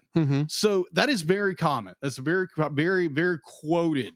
Yeah. Now, granted, contextually, it's talking about the point where we are here on earth and our desires to be with the Lord in heaven and to be with Christ. But while we are here in our fleshly homes, we are to always be mindful that this is not our home. But in the movie itself is the idea that's like it's like if we took if we took the allegory even further with the struggle of faith, the struggle of belief, definitely if you're a Christian, if you're a born again Christian who struggles with their faith and wrestles with it, because there's the difference. Because if you have belief in Jesus, it'd be like you believe Jesus Christ is your Lord and Savior. He died for you. Yeah. He died for you to take upon the sin of the world for that you can have life. You can have eternal life. So when it comes to be like if you're not if it's a non-Christian, be like it's going to be like the seed sown on the floor, seed flown on the floor. Be like it's just going to be devoured and flown away. Be like there's not going to be evidence of faith. But if you're one of those seeds that hold on, and you'll be like you're going to sit there and struggle. Be like even the greatest evangelicals in the world, the greatest pastors, greatest you name it, have struggled with faith, have struggled believing, and be like I do. I guarantee Drew does. That we all sometimes we sit there when we doubt, and we kind of just be like, is this true? Is this true? There's also a passage I can't remember where it is, but it's a man who has double-minded. Be like, so he doubts, so his mind wanders. Are you talking about? No, that's a different one. Never mind. Yeah. But I was looking it up earlier. I was looking up earlier this week, and it kind of parallels with that. But it's more about like you sit there and you wonder and you ponder. And it's not the point where you use the more modern thing of deconstructing your faith, but it's more you sit down and you wrestle with your faith and you come to the conclusion that like, yes, I still believe that Jesus Christ is Lord. And be like, you might wrestle with some of those things that's going on in life, kind of like Chris or Hero Boy in our story, which I still can't believe they never gave him a name in the movie. But it's that. Well, I mean, the books never. I don't even think the book even gave. I bet the book doesn't even give Billy a name, assuming Billy is in the book. Yeah. But I love in the picture book, the names wouldn't be necessary. That is true. I love there again the allegory of faith and salvation and believing, because it's just that constant. If you are truly saved in Jesus Christ, be like you are going to be torn here and there from the world, and things are going to be like you're going to wrestle within your own mind, like what does this mean when you read something, and you're going to wrestle with it. Like, heck, I've heard my pastor say, it's like, yeah, I struggle with my faith. Everybody does. Mm-hmm. So be like, yeah, if you struggle with your faith, be like, you're not alone in it. Everybody does it. Be like, if you are truly born again in Jesus, like, you're going to struggle with your faith. So take heart. Because there again, the world first hated Jesus, they're going to hate you as well. So just saying. So going back to this, this idea of faith and belief is that Chris struggled with that. And so that perfect allegory of faith, of belief, is so heavy throughout this entire film. And I love that aspect of it, is, the idea that you struggle with something, that ultimately he comes to believe that Santa is real. Mm-hmm. And there again, we are not in the place of telling kids to believe or not believe in Santa. But so if your kids believe in Santa, great, let them believe it. Oddly enough, there are adults who still believe in Santa, which is kind of weird. Anyway, yeah, either or. I kind of just been letting you get all this out of your system before I jump in. Yeah. So yeah, faith. That's my third like. Coming off of that, and I know we said it was maybe an allegory for the salvation. Yeah. I'm wondering if it's more like him coming back into the fold after he's backslidden for a while, because all of us, I think, have also had to deal with, as Christians, we've stepped away from the church for a time for one reason or another, and it took a while to get back in for one reason or another.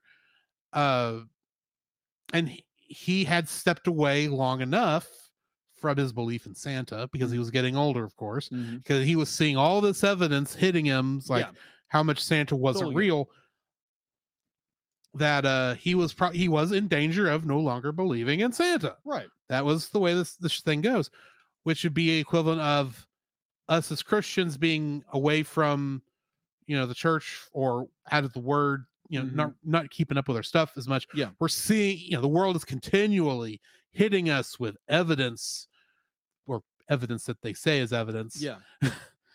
That our beliefs they're either wrong or they should be wrong. Yeah. And we're continually bombarded with that day after day after day. Or you just simply slip into a sin and you just ride that coaster. But we are given that, we are hit with that, that evidence all the time. And so this kid gets essentially gets the trip to heaven. Yeah. In a sense. Yeah. Now, granted, we won't actually ever get that trip to heaven until we've passed, or we get called home. Yeah. In the rapture, but whichever one comes first. Mm-hmm. But he gets the chance to actually go and see. And the thing is, I have a feeling I would be in the same boat he was if I had, had backslidden to this degree.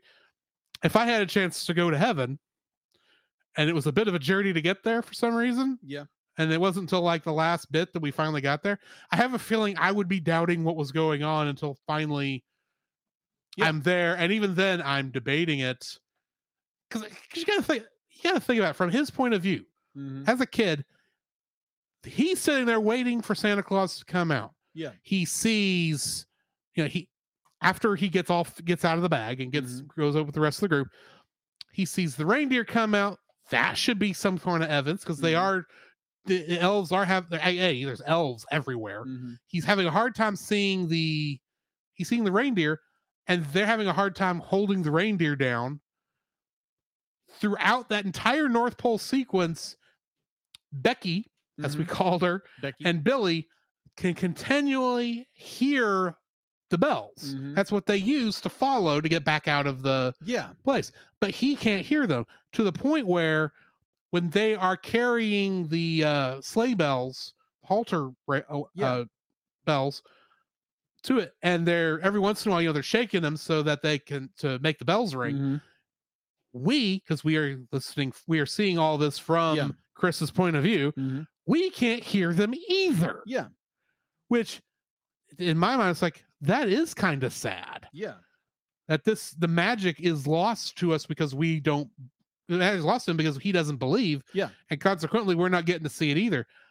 And then, you know, you get the big entrance where Santa Claus comes out, and no matter what Chris does, wherever he moves or everything, his vision keeps getting blocked Mhm. to where he can't see Santa. Mhm.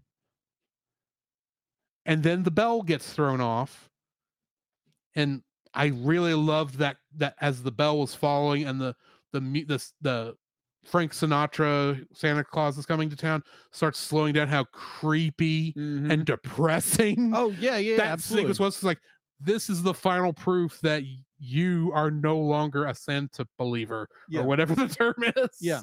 That you can't hear this bell is coming to you and you can't even hear it. Yeah. And he wants to hear it so bad that he finally admits, yes, I believe in Santa Claus. And then he can hear the bell ring, and then he sees in the reflection of the bell Santa Claus walking up to him. And it's like, huh. If that ain't allegory, I don't know what is. Because it's not till we admit and finally turn back to God that we actually get to see God again. Yeah, exactly. Because because we are actively turned away from him. Yeah. So it's not till, like I said, it's not till Chris believes in Santa Claus that he gets to partake in all this stuff again, outside of, because up until that point he's really just a casual observer for the most part. And then he gets to believe the rest of his life. Mhm. Whereas his sister, who was being the good little Santa believing girl, believed in Santa the entire time he was doubting, until finally she fell away. But he never, and his parents can't hear the bell either, but he can hear I'm assuming all until he dies. Yeah. Which I'm still sitting there going, what does that mean? Is this kid just going to believe in Santa Claus the rest of his life? Is Becky going to believe in Santa Claus the rest of her life? Yeah. I think we know it all will forget about this entire thing by the end of lunch on Christmas Day, but Probably. Because I'm in it all. I'm sorry. It's Mandark. He's Mandark. That's just who this kid is. Because the entire time thinking, I really wish Dexter would show up and blow a rocket up in your face.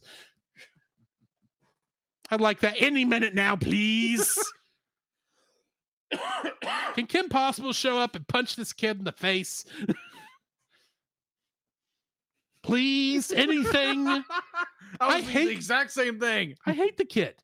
You're supposed to hate the kid, I think. Because it's like, yeah, this is, you know what kind of train this is? This is a such and such, such and such. And it's like, Becky just told you what kind of train it was. It's a magic train. It doesn't matter that it's a replica of this one model that you happen to know of, especially like the part where they finally get back to the car after they've been in the engine so long, and Know-It-All is saying, hey, did you missed all the fun. When we looked outside, it looked like we were on a roller coaster. He didn't say roller coaster ride, but it's like it looked like we were riding across the lake. It was breaking up. I know it was all fake though, caused by illusions and trick mirrors. It's like, will you shut up? Please. You are the most annoying character in this movie. I think that was your third like in your kind of a semi dislike. Moving into dislikes. There we go. But I'm not going to start with Mandark. Mandark. I am starting with the Uncanny Valley. Thank you. We need to get this off our chest. Oh my gosh. There is Uncanny Valley in this, but it's not as bad, I think, as everyone claims it is. Yeah. Now, granted, Uncanny Valley is a very subjective effect. Yeah. It will affect different people. Some people will see it and say it looks fine. Other people will have nightmares based on some of the images in this movie, based on how bad that uncanny effect is. But the problem here, I think, is not the fact that they use motion capture. It's the fact that, because it's really bad on the kids. It's really only bad on the kids. Oh, the adults are fine for the most part. But the kids all look bad. It's because they're being motion captured by adults with oversized objects and hands, meaning we are looking at what I call the Sonic the Hedgehog effect. Sure. From the games. they're all mascot characters. Mm-hmm. They're all having to move at too big of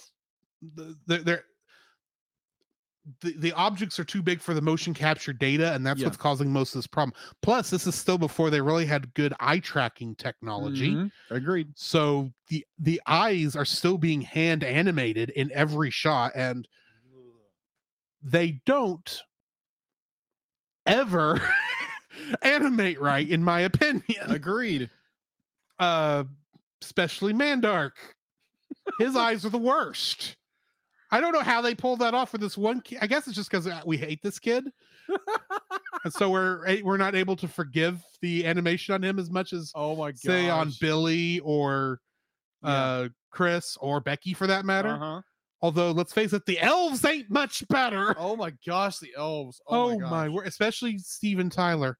Oh my gosh. I know he had to have done that, but done the motion capture for the upper half of his body, because there's no way they actually got him doing motion capture on a unicycle. Yeah. And because it looks bad. It looks bad. The uncanny valley is very strong in this, and it's amplified by the fact that almost every character in the movie is the wrong proportions for the actor playing them. Agreed. And that is the problem here. Because the movie is very good in any shot that does not involve a character moving, which is weird to say. Yeah. If we're being honest. And granted, the adults are better than everyone else except in the faces. Mm-hmm.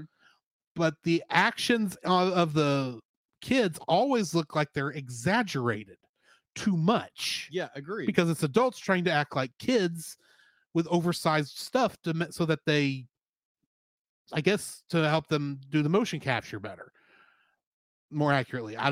So for the proportions, and I think that's where this really hits a wall. We are still, I don't want to say it's too early for them to have been using motion capture, because Gollum in the Lord of the Rings is motion capture, and he looks good to this day.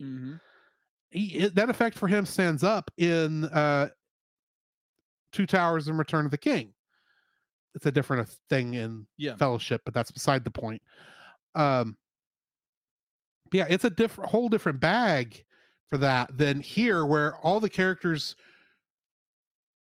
are stiff.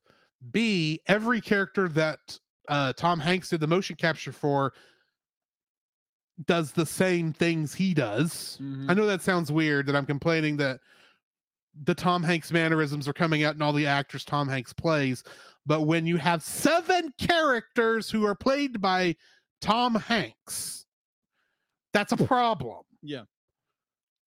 I still don't know how this would have worked if every character was played by Tom Hanks. Yeah. And I get the thought process, because this is all supposed to be somewhat in a dream that Chris is having. Yeah. But it's also not. Yeah. So I still would have preferred more motion capture actors be used and only have Tom Hanks do Santa Claus and the conductor. Yeah. Have somebody else do Chris and the hobo. Yeah. Tom Hanks has to play the hobo also, because he's really, those are the 3 characters he's primarily playing in this. Yeah. Well, and the Scrooge puppet, which he did the motion capture for the puppet also. That's still weird. That the motion to the puppet is motion captured, and not by actually motion capturing the animation of a puppet, by doing the motion capture on a human and then saying, oh yeah, he's being controlled by the hobo, by the hobo Hank Hobo. Which fits better, Hobo Hank or Hank Hobo? Hank Hobo. Hank Hobo. Thanks, Hobo. It's just so weird. But the uncanny valley is the biggest problem this film has, top to bottom. And I think that's what will ultimately continue to make this film look dated the farther we get away from 2004. What is your first dislike? Assuming you're not jumping off of mine. No. Be like, my first dislike was actually yours, but be like, you laid into that very well. You articulated it very well. So I'm not going to try to step into that. That was very well done. My number one way too much Hank. Yeah. Yeah, because like you implied earlier, they're be Hanks like need to Tom step- Hanks. They're again a legend Right. art actor. Be like the man can do a lot. Be like vast range. You go from Mhm. up or not up, but a big to like Toy Story. Toy Story, Castaway. I mean, Otter with the new movies come out as Otter. The man. there is still a reason that when you see Tom Hanks is in a movie, you either know it's going to be brilliant or it's going to be absolute garbage. Yeah, It's never anywhere in between. yeah. But this movie just takes the cake. Toy I'd be Story like, 4 notwithstanding. yeah, because for me going into this film, be like knowing Tom Hanks is in this film, it's like okay, he's the conductor, and then he's the narrator. It's like oh, okay, Mhm. well that kind of makes sense. Like while he'd be the narrator, and then he's the conductor. Okay, makes sense. Mhm. And then be like And he's the hobo. and then That kind of makes sense. It makes sense that he's the hobo. And he's Santa Claus. And he's Santa Claus. And he's the puppet. And then he's like three other characters. I'm like, okay, Tom, I understand, Mr. Hanks. Be like, when you purchased the right for this movie, that you could play Santa Claus in the movie, as far as I understand. I think he was always meant to play the conductor and the hobo and Santa Claus. Yeah, he was. He's actually meant, like I said, like you said, he was meant to play all of the characters in the Yeah. motion capture, which is just weird. Yeah, weird. But, But it's just like I think it's a little too much. Be like if you would have like maybe diversified the character a little bit, like who they played. But I think it's a little too much because they like the hobo. It's like okay, this is obviously Tom Hanks. Mhm. When you get to Santa, it's like okay, that's interesting. That Then makes you start sense. to hear it. It's like that's Tom Hanks. And like every other character is Tom Hanks. Like every other character. Mhm. And be like it gets a little too and they all have the same mannerisms, exactly. The same including the motion mannerisms, capture. the same vocal inflections, everything. It's just like And like it's- not even Santa sounds different, except they put a yeah. monotone on him or something like they that. put some kind of vocal effect on him. And plus, he's doing the motion capture for Chris also. Uh-huh. So he even has the mannerisms, despite the fact that another kid's Exactly. voicing him. It's just weird. Like, yeah, heck, we did for Halloween, we did Monster House, which is again a movie done by Robert Zemeckis. Yeah. Robert Zemeckis did that film as well. And Did much better in that one. did much better. Agreed. But this one was so overload Tom Hanks. It's like I love Tom Hanks as an actor, but good night, there's way too much of him in this film, and it just gets overwhelmingly a headache. Mm-hmm. It's like, yeah, Tom, Mr. Hanks, I get what you were trying to do. I totally get it, but it's just like there's too much of it. That's just what I'm gonna say. There's a way. Be like, you're a great actor, but there's way too much of you in this movie. That's all I'm saying. I agree. So that's my number one. What's your second dislike? Mandark. Oh gosh, Let's get back to this kid. Oh, I hate this kid. I knew I was going to hate this kid when I first heard his voice back in 2005 or 6 or whenever it was I first saw this movie. Because as soon as I heard him, I go, "You're the villain of this movie, aren't you, kid?" Oh, I wish. And it's like, no, he should have been. If there was going to be a villain in here besides,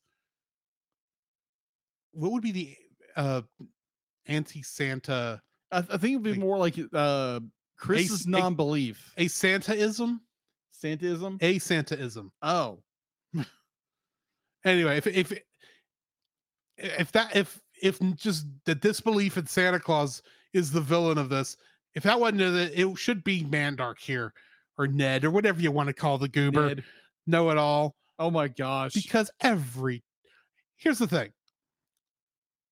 Chris as a character is okay because they do give him a lot of background for where he is. Agreed. Becky,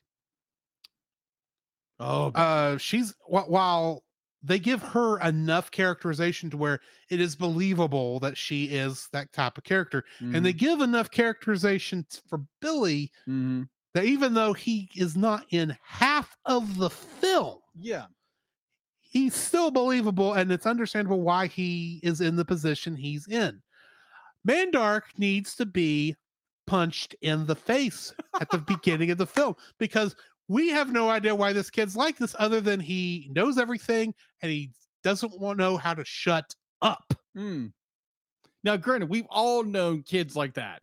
Yeah. We've all, growing up, we've known that kid.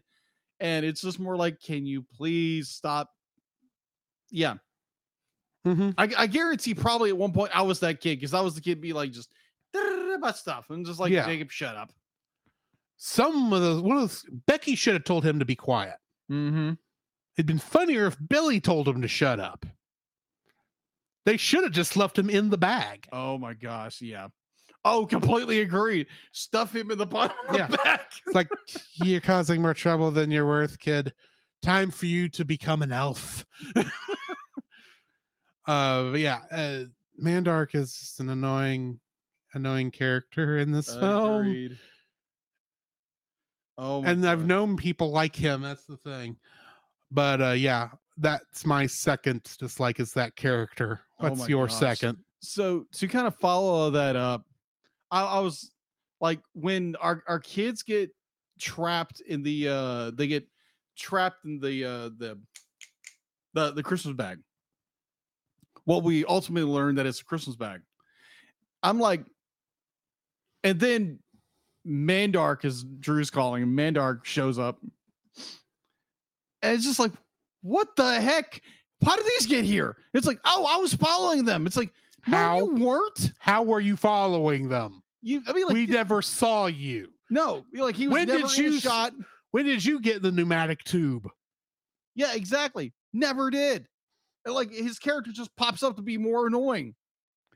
I'm like, hey, you haven't heard my voice in the past 15 minutes. It's time to reintroduce me into the film. I can't find my present. All I found was a box of dirty of underwear and socks.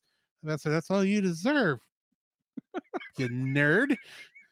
And I don't mean that in the pleasant terms of nerd. Dweeb. As a term, I do not mean that as a term of endearment. No, like I would with many friends of mine. I mean this is I mean this in the way the bullies mean it. Jeez. I hate this kid so much. Ironically, this is two nerds talking about animated nerds and hating on another nerd character. They made the character annoying intentionally, of course, on purpose, and they keep bringing it back. It's like, can we have the jock show up to take some of these parts, please? You didn't put a jock in this film, but I would. But that's the other kind of kid who would be on this trip. He should be that would be the fourth Power Ranger in this group. He'd be a Billy, but Billy's more interested. No, we already have Billy. He's the lonely boy. Yeah, that's true. That's right. Billy's the lonely boy. No, that's the thing. Becky is obviously the Pink Ranger. That is true. Chris is the Red Ranger. True. Billy is the Blue Ranger. I guess that would make Mandark the Black Ranger, except I like Zach. Who doesn't like Zach? Which means the jock that we're imagining should be showing up in this would be the Green Ranger, because there's not another girl to throw in here yet. That is true. Hey, I'll take another girl. I want someone besides Becky. Don't get me wrong. I like Becky in this, but I want somebody else to kind of even her out. Yeah, agreed. Because she's the girl stuck with among the boys. She doesn't. To some degree, she doesn't. We never get to see her act as more than just someone hanging out with the guys. Yeah, I kind of would like to see how she is with another girl in tow. Yeah. There are other girls on this train. Put one of them in this group. Excuse me. Oh my gosh, but especially if it knock out Mandark. Oh, Mandark. Thus thou we hate thee. Oh my gosh, yes, this character is so annoying. And yeah, like I said before, when he shows up in the bag, I'm like, how in the world did he get here? And like you said, it's like he's been gone for 15 minutes. We need to bring back his annoying self in the show again, in the movie again. And it's just like every time he shows up, I'm like, can he shut up, please? And the Stop thing, talking. and the thing is, he has my favorite line in there because it makes me giggle. That's what annoys me the most. Is that line when they're in the bag and they're transforming, and someone says, "Look, it's still 11:55." It says, "Of course it's 11:55. It's been 11:55 for the past hour." Pause. Oh, the movie's been an hour. Moving on. Hit play. We've got nothing but time. We got time to kill. It's like, you're not wrong, because there's been a lot of filler in this film so far. Yes, there is a lot of filler, which is fine. But it's like, you've got my favorite line. I still hate you. Oh gosh, yes, I agree. Mandark is worst character in this movie. Completely agree. So going into my second dislike. Oh, I thought that was your second. No. I like where you're going and be like, yes, Mandark is worst character in this movie. Completely agreed. I did not like this character at all. That wasn't even in my radar of like dislikes, but I liked how you went with that, so I just ran with it. No, my second dislike is the cringe of this movie. Oh my gosh, what am Are you saying it's so sweet that you can feel your teeth rotting? Kind of. It's I'm that talking kind of about cringe? character expressions. Oh, we're going back into Uncanny Valley territory. Uncanny Valley stuff. Gotcha. Oh my gosh. Yeah, because there's a lot of shots where it's like, I think your motion capture program glitched here, guys. Yeah, because it's like anytime you get in a character space, it's like, oh my gosh. It's like, okay, back up. I can't get away from No. this. Like, as a reviewer, I can't just stop it and not watch the staring movie deep again. into your soul. Yes, and it scared the living daylights out of me. Definitely when Mandark would show up. Yes, because his eyes were the worst. Absolutely the worst. I mean, like, no. I mean, like, the first time you see Becky talk, it's just like, oh my gosh. That first shot of her where my she's looking at Chris expectantly. Yeah. And she's like, are you hitting on him? You're 7. Yeah. What the heck? But or 12. I think there's actually 12. like but 12 still, or something. Yeah, 10 and 11 years old. But oh it's like my it's a gosh. little early for you to become aroused, isn't it? Moving along. It's like, Moving right along. She does look at him like he's a tasty treat. Oh yes, moving along. Oh my gosh. He looks yummy. Shut up. In Christian love, shut up. I really was referring to not what was like she's going to eat him. Literally. I know. That's literally where I'm thinking. Yes, it's I just know. It's just after I said that other thing, it does sound like I meant something else. Yes. Anyways, moving right along. As Kermit the In like, search of moving good right times and good news. Along. Oh, Good friends gosh. you can't lose. This could become a habit. Oh my gosh. But like, yeah, like the character recognition system in this movie is, oh my gosh. Like every time like a child character would be like, look around or say something or like point. Yes. And it's just like, oh my gosh, this is cringy. It's like where the cheese grater is going in the back of my head. It just scrape. It's like, ah. It's kind of like a coworker who loves to poke you the entire time, and it's irritating beyond belief. Thanks, Michael. Don't start. But no, I have a coworker, like, he gets hyper. All he does is poke the entire time. This is what the animation facial recognition system in this movie feels like. It's like, poke, how ugly I am. Poke, how ugly I am. It's like, oh my gosh, get away from me. It's almost Satan, like get away from thee. it's almost like they didn't rig it correctly. Exactly.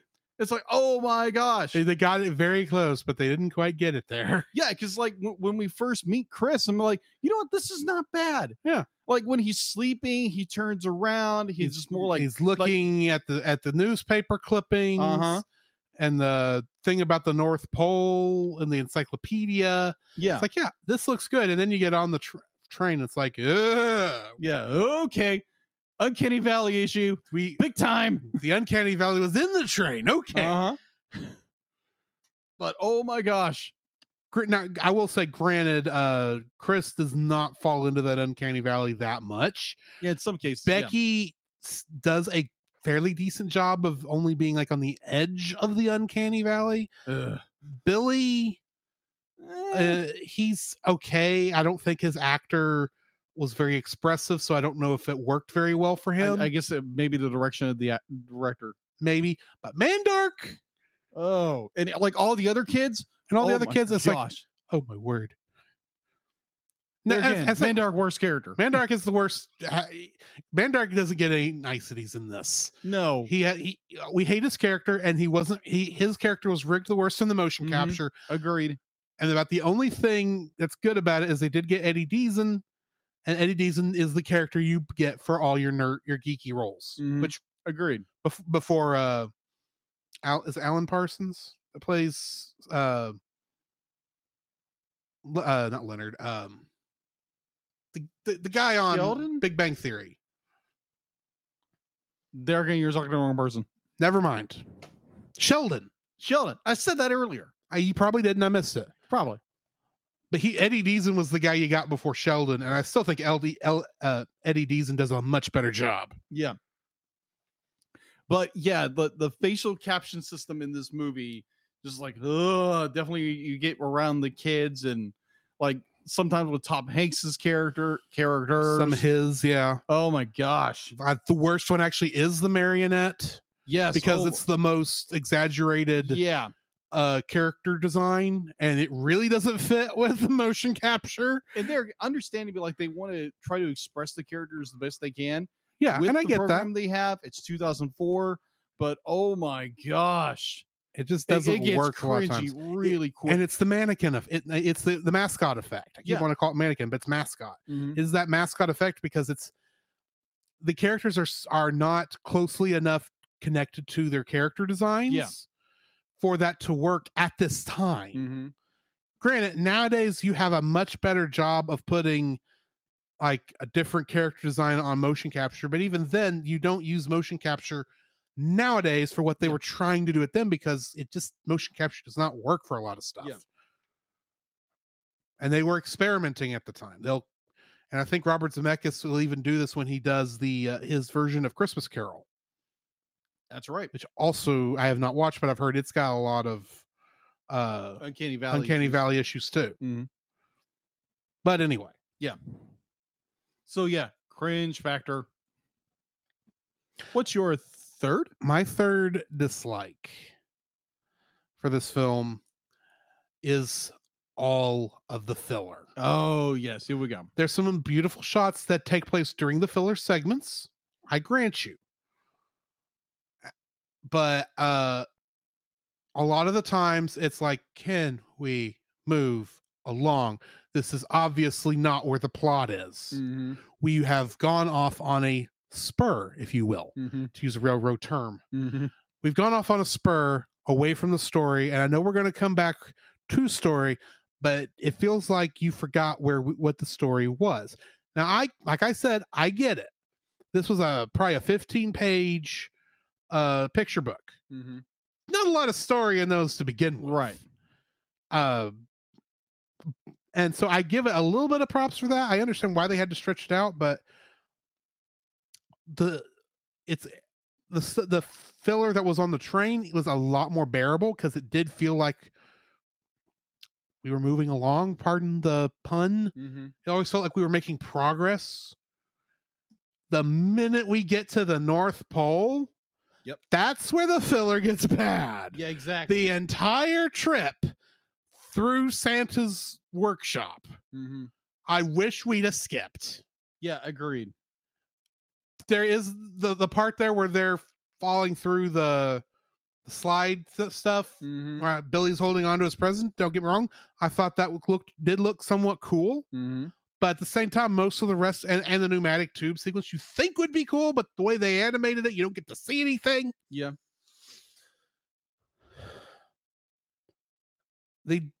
It makes the whole thing seem like, why did we go on this part of the trip? We didn't need this part. Y'all should have the minute Billy decided not to go with them was where the filler really started, because Billy's going to end up there anyway. He has to. It's part of the story. This is the year he's going to finally get to celebrate Christmas. Of course. That's how the story works. So he's going to get to see Santa Claus. But why? Oh, why do we have to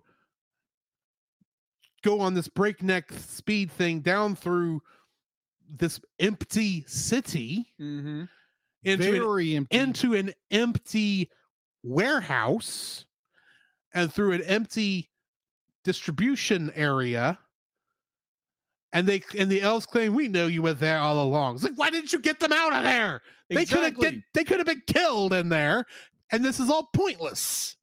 Agreed.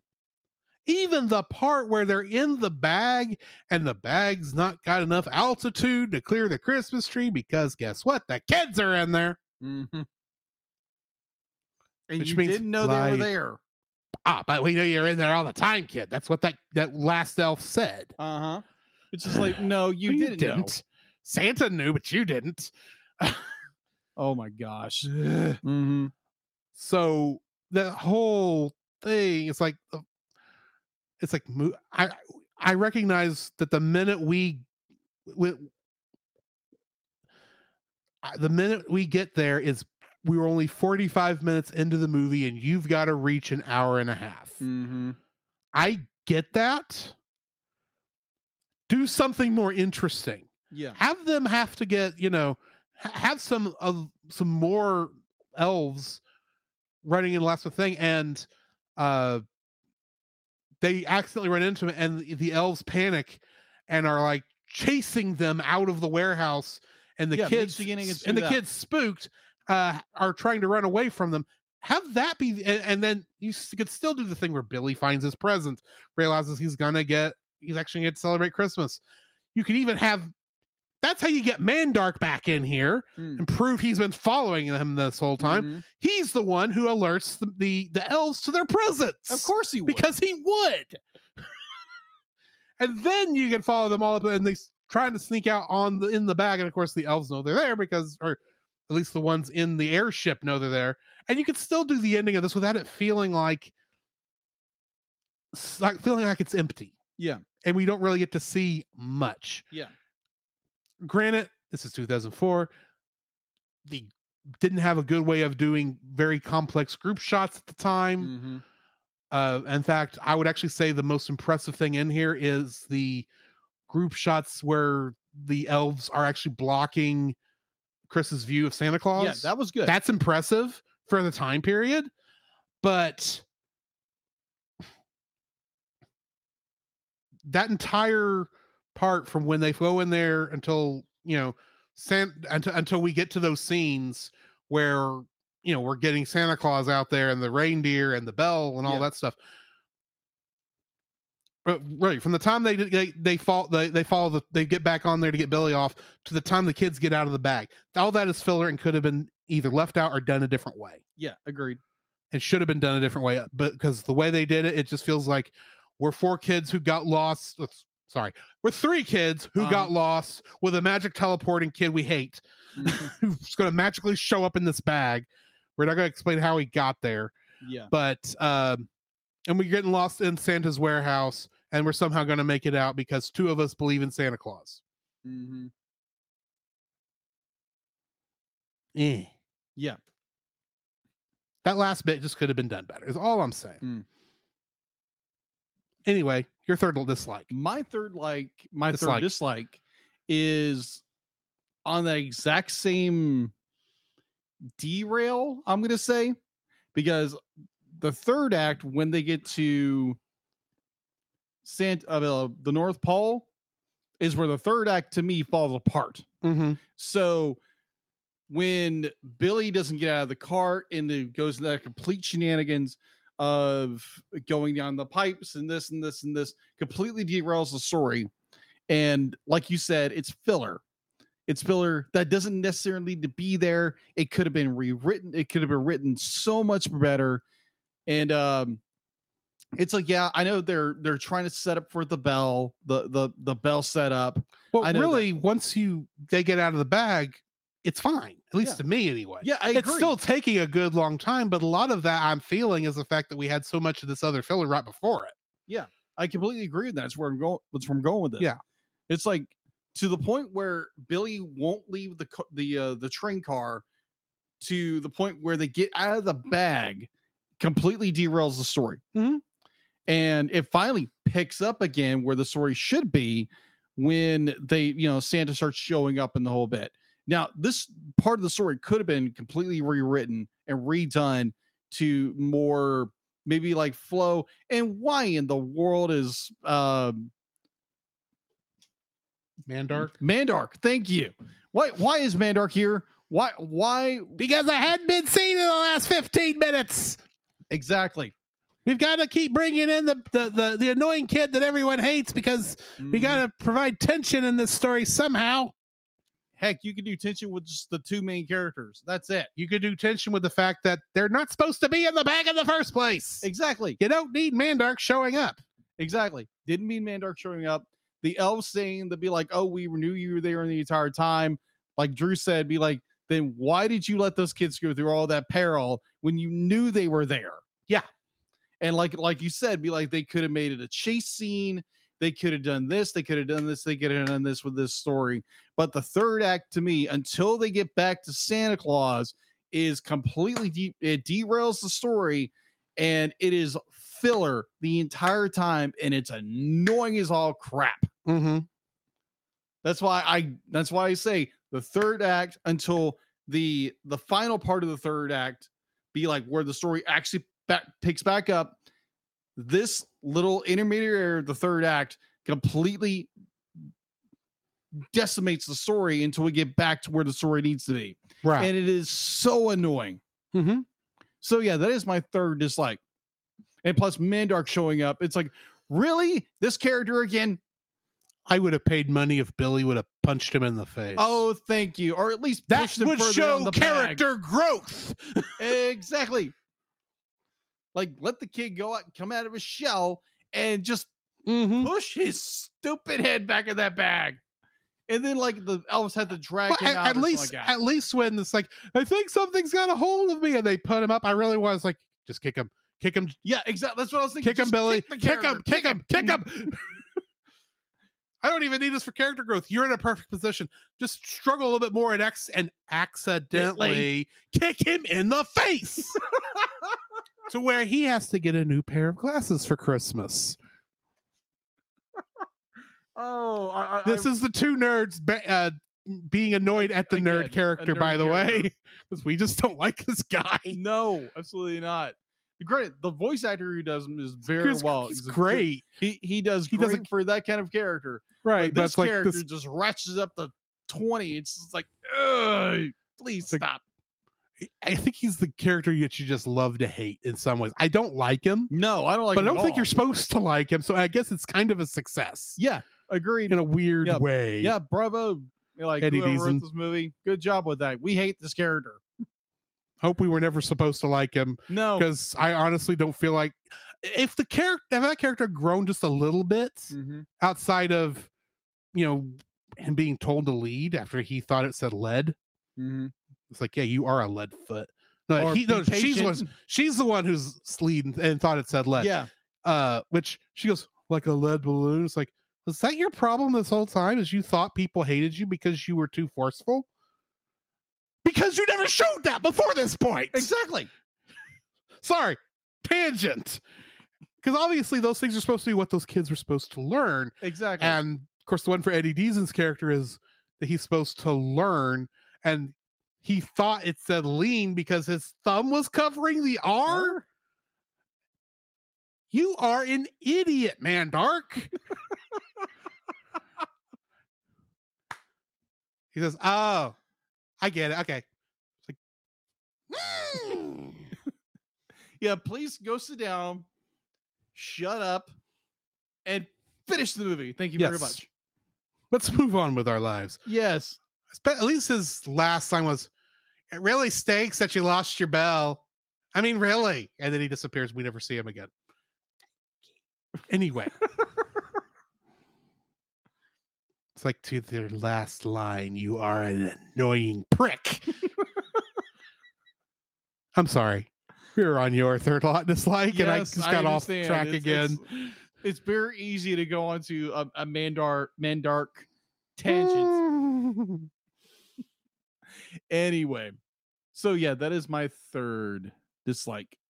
The third act falls apart for the most part. We need to rate this film. What are you rating it? I don't know. You go rate it first. Oh, you're gonna throw me under the bus, Yes. under the sleigh, Under the train. under the train. Yes, I'm just down there with Hank's hobo riding the train. I'm giving it a 7.5. Okay. I would rate this higher if the motion capture was not so horrendous. And really, I say horrendous. It's not aged well. Yeah, that's its biggest issue. It was creepy when it came out because the technology wasn't there, and it's still creepy now. And yeah, it's still bad now. And I don't know if you were to remake this film with the same motion capture nowadays, if it would actually save it. Yeah, because I don't think this is what motion capture is really designed for. Is for animated films. There are people who do it and it works well. Don't get me wrong. Right. But the technology is better now, and perhaps we'd get better performance capture, especially if you don't put Tom Hanks in 7 of the roles. Pardon me. But yeah, I'm giving this a 7.5 because there's just so many weird things that kind of distract from the main story of the movie. Agreed. I give the story this much props is that even with these distracting things, it is able to strongly communicate and actually bring some Christmas joy this time of year. Yeah. Even with all those issues. So I'm not going to say it's horrible or that you shouldn't watch it. It does not it would not belong in a Christmas edition of Bad Movie Month, though I know some films that would belong there. This is not one of them. Right. But yeah, it does have some things that's just going to be a problem with it going forward, especially the further and further we get away from 2004 and the less kids have, or less adults have nostalgia for this movie. I suspect in 20 years, this is going to be like an obscure Christmas movie that some people will remember and say, have you seen this weird thing? I suspect that's what it's going to be like Santa Claus Conquers the Martians, except not as horribly funny. Because it's not bad, it's just not great. Yeah, I have a feeling it's just going to be forgotten about, and it won't hold the same. Won't have the same hold that some other Christmas classics have. This is what I'm trying to say. Understood. Well, with my ranking, because there again, I wanted you to go first because I was lost the goose where I wanted to place this, because there is parts of this movie is absolutely gorgeous. Storytelling is very well done. And then you have parts where the story falls apart. The Uncanny Valley is cringeworthy in a lot of it. Oh my gosh. And don't get me started again on our most hated character ever. Be like, Mandark, please shut up. That's all I'm gonna say about that. And I like your placement of seven. What was it? A 7.5? Yes. Oh my gosh. I would place it as 6.5 because there again, it is animation wise very well done. There are like a lot of technical issues they were still having to work with, and kind of giving it that grace, almost edging it to a 7, but it still has issues. It has the Mandark, right? You can call him Ned if you want. Ned, Mandark, whatever. Ha ha ha ha ha ha ha ha. Exactly. Sorry, I'm just doing the Mandark laugh. Yeah, we got that issue. We've got the third act issue. We've got the uncanny issue. There again, understanding it was the time period and they were still learning. So giving it that grace. So it's kind of it's be like it's a tight 6.5 that's almost a 7, Mm-hmm. but I can't quite give it a 7. So it's sitting very firmly at a 6.5 for me. Okay. And that brings us to the end of this episode for the movie portion, at least. Next week, we are going to be reviewing. If I open the right apps on here, that's the wrong thing. The short one. The short one. Yeah, that's next week. Mm-hmm. Small one. The small one. I misread it. My bad. Yeah, the small one. The small one. This is a Don Bluth film. That's right. It is. It's the first Don Bluth film. Mm-hmm. And it is it is not the Nativity story, but it takes place around that time. That's right. That's right. And it's one I watched a lot as a kid, though I've never heard of it until not around Christmas time. Yeah.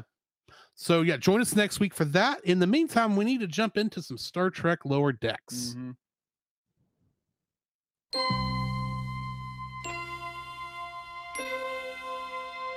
Space, the final frontier.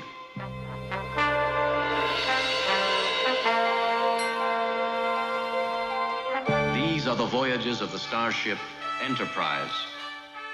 Its 5-year mission: to explore strange new worlds, to seek out new life and new civilizations, to boldly go where no man has gone before.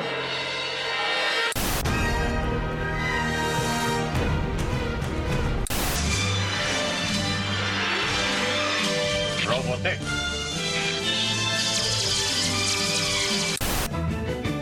Come on now and set sail for the future.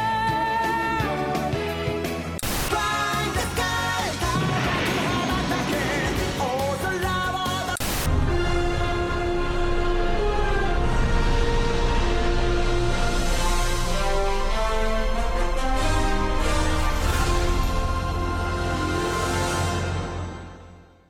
I may have to go back and clip that on the Twitch channel. Exactly. You just got into that so hard. All right. First episode of tonight for Star Trek Lower Decks, we have Reflections, directed by Michael Mullen and written by Mike McKayen, aka the creator of Star Trek Lower Decks, wrote this episode. Nice. In this episode, Mariner and Boimler work the Starfleet recruitment booth at an alien job fair while Rutherford challenges himself. Yeah. Not wrong. Guest cast for this includes Carlos Alazarregui as a voice, Georgia King as Petra Aberdeen and a Bajoran outpost scientist, Phil Lamar as additional voices, Jessica McKenna as the Cerritos computer and Barnes, Carl Tart as Kayshawn, and Carrie Walgreen as additional voices. This is the first episode in what I am currently calling the Alito arc. The reason for that name will become apparent later in the series. Okay. But I will mention that elements of the episode's terminal provocations and no small parts are perhaps part of what's going on in this particular arc. If you remember, those are the 2 episodes featuring the character of Badgie. This is a little bit of a hint of what's going on. In this episode, younger Rutherford says that he funded construction of his own engine by winning Devron races. Older Rutherford balks, saying that those go through the neutral zone and are illegal. The Devron system was the location of the anti-time anomaly in the Next Generation series finale and was located in the neutral zone, or in the scene set in the future, the former neutral zone, as the zone was abolished prior to those events. It was a time travel episode. The Delta Flyer and accompanying racing uniforms are both taken from episodes of Star Trek Voyager. As Drew is holding a Yes, I have flyer, a Delta Flyer Christmas ornament. The Truthers suggest that Starfleet admirals are being controlled by alien butt bugs. Oh gosh. Which Boimler dismisses as just a conspiracy. Mariner informs him that that actually happened, a reference to the penultimate episode of the first season of Star Trek The Next Generation, titled conspiracy. However, the alien parasites in that episode burrowed themselves into the base of the host skulls. They did not crawl in through their butts. So the Cerritos previously visited Tulgana 4 in Envoys, and Boimler's first mission aboard the USS Titan was to this planet, in no small parts. Young Rutherford's first attempt to escape from the Cerritos is foiled by Tulgana 4's ionic field, whose existence was established in Envoys. Tendi asks Rutherford if his nightmare was the one where he is in a new timeline where Kirk and Spock, where they have cinematic chemistry. This is a reference to the 3 Star Trek films set in the alternate reality that is better known as the Kelvin timeline. Oh, okay. Or as I prefer to call them, the Abrams verse. Mm-hmm. Starbase 80 is referenced after first being mentioned back in season 1 episode, Terminal Provocations. Anaphasic life forms previously appeared in the Next Generation episode, Sub Rosa. Sub Rosa was the episode where Dr. Crusher fell in love with the quote-unquote ghost of a Scottish lord that somehow made it to this other planet that her mother may have also had some kind of relations with. Oh, those kind of relationships. This was a bad episode. Oh, okay. Petra Aberdeen, glamorous independent archaeologist, is reminiscent of the character Vash.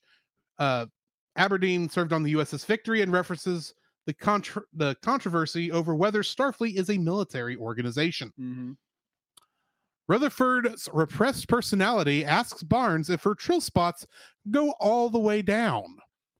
Jadzia Dask was asked a similar question by Dural in the DS9 episode Meridian. Huh. To answer the question that is probably going through your mind, they do. I thought so. Have you ever seen a cheetah? But not in the makeup booth. To generate interest in the Starfleet recruiting booth, Mariner says, "Prepare yourself for Warp 10 excitement," which was the tagline for the novelization of Star Trek II, The Wrath of Khan. She also says, "Discover the undiscovered country," which is a reference to Star Trek VI, The Undiscovered Country. Mm-hmm. Tendi has a pod plant with mind control pollen from Omicron Ceti 3, previously encountered in the original series episode, This Side of Paradise. This is the one where when Spock gets hit by this thing, begins laughing. Oh, Because the pod plant causes him to lose control of his emotions. oh, joy for being a Vulcan. All of his emotions. Oh, Including the ones probably not seen, only being vaguely referenced in the 60s era television show.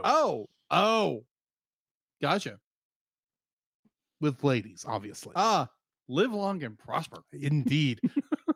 And this wasn't too far from a mock time where those same kind of tensions caused him to fight Kirk. But anyway, when Mariner explains the process of signing up for a Starfleet as a non-commissioned officer, she mentions Starfleet Technical Services Academy.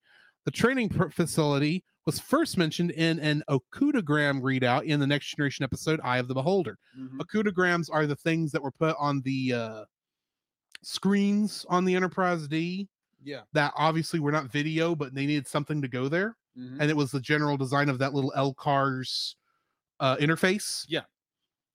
And it's named after Michael and Denise Okuda, who did most of the designs for the show back then. You got it. Just to put that out there.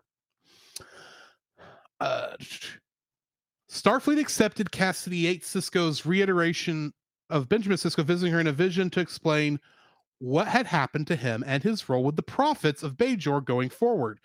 It's quite possible that the logs of Worf, Ezri Dax, Julie Bashir, and Odo, who were present then, or present when Cassidy related her vision to Jake Sisko, contributed to this. This is referring to when they talked about when the truthers asked if the Starfleet's ever going to explain what happened to Sisko. Oh, yeah, And they say, he's working hard in the Celestial Temple. And they go, yeah, right.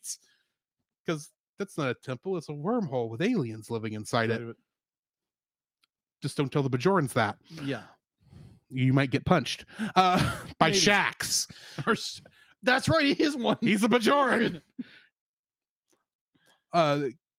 The items featured at the Collectors Guild booth include a painting done by Data of his cat Spot from the Next Generation episode Inheritance, a Cottiscott board that has been seen on Voyager episode Infinite Regress, the Bajoran Reckoning tablet from the DS9 episode The Reckoning, a Space Fun helmet that was originally a toy that came out during the 60s by Mego Toys and was previously seen in the Lower Decks episode No Small Parts, the Stone of Gaul from the Next Generation episode Gambit Part 2, and 2 Data Bubble Bath mixed bottles last seen in the Lower Decks episode An Embarrassment of Duplers. The way Rutherford's younger self shows him that his memory of how they got their implant and says, "Remember," mirrors the scene from Star Trek II, The Wrath of Khan, where Spock used a mind meld to transfer his Katra into Leonard McCoy. The episode features 6 different Starfleet uniforms, the most to ever appear in a single episode. Basically, it's the Next Generation uniform, the original series uniforms that we see on the the picture standee thing.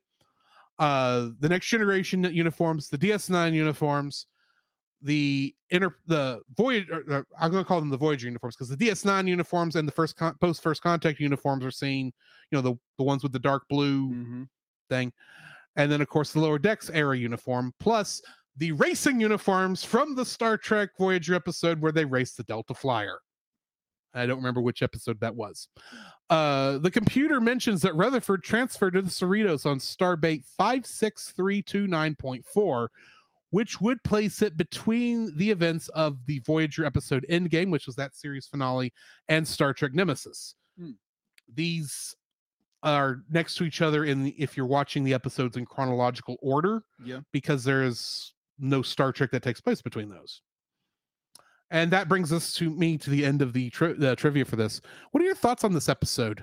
This is an interesting episode. I love that they go deeper with Rutherford's past and actually try to explain the implant. Yeah, and how it malfunctions because it's been malfunctioning most of the season. It's been malfunctioning since episode 1. That is true. It has. So, and it starts to explain things a little bit more. Be like, who was Rutherford before the accident? Or was it an accident? Was it sabotage? There again, I don't know what happens at the end of season 3 or season 2 going to season, or this is season 3. This is season 3. And I will go ahead and tell you that this is an accident that causes him to have to get the implant. Okay, that's what I thought, because it does imply that at the end of the episode. An accident does occur in this, and it's why he gets transferred away from what he was working on with them. Yeah, which there again, I'm intrigued because I don't know who these people are. I don't know their motivations behind it. So I'm going to be like Drew when it came to when we were watching Rapunzel's Tingle Adventure, and you just discover things as they happen. I do have my theory who this mysterious admiral, captain, whoever this guy is. Be like, I'll be like, I think I see him in the next episode. I might be wrong. I might be right. Maybe. But we will discover that when we get there. Probably is when we talk about the next episode. Probably. Just curious if you kept up with the names I said. That's all I want to know. You kept up with it. But I found that interesting. I found it interesting that it's Rutherford gets basically locked in a coma, and that his personalities have to battle out to figure out who's going to be the one left standing. And I love that there again, it gives that revelation to what happened. We don't know everything that happened. I don't. Drew does. I don't know everything that happened. Well, what happened? I will say this: there is 3. Yeah, there is some mystery as to what was going on involving all of that. Yeah, but I found that interesting.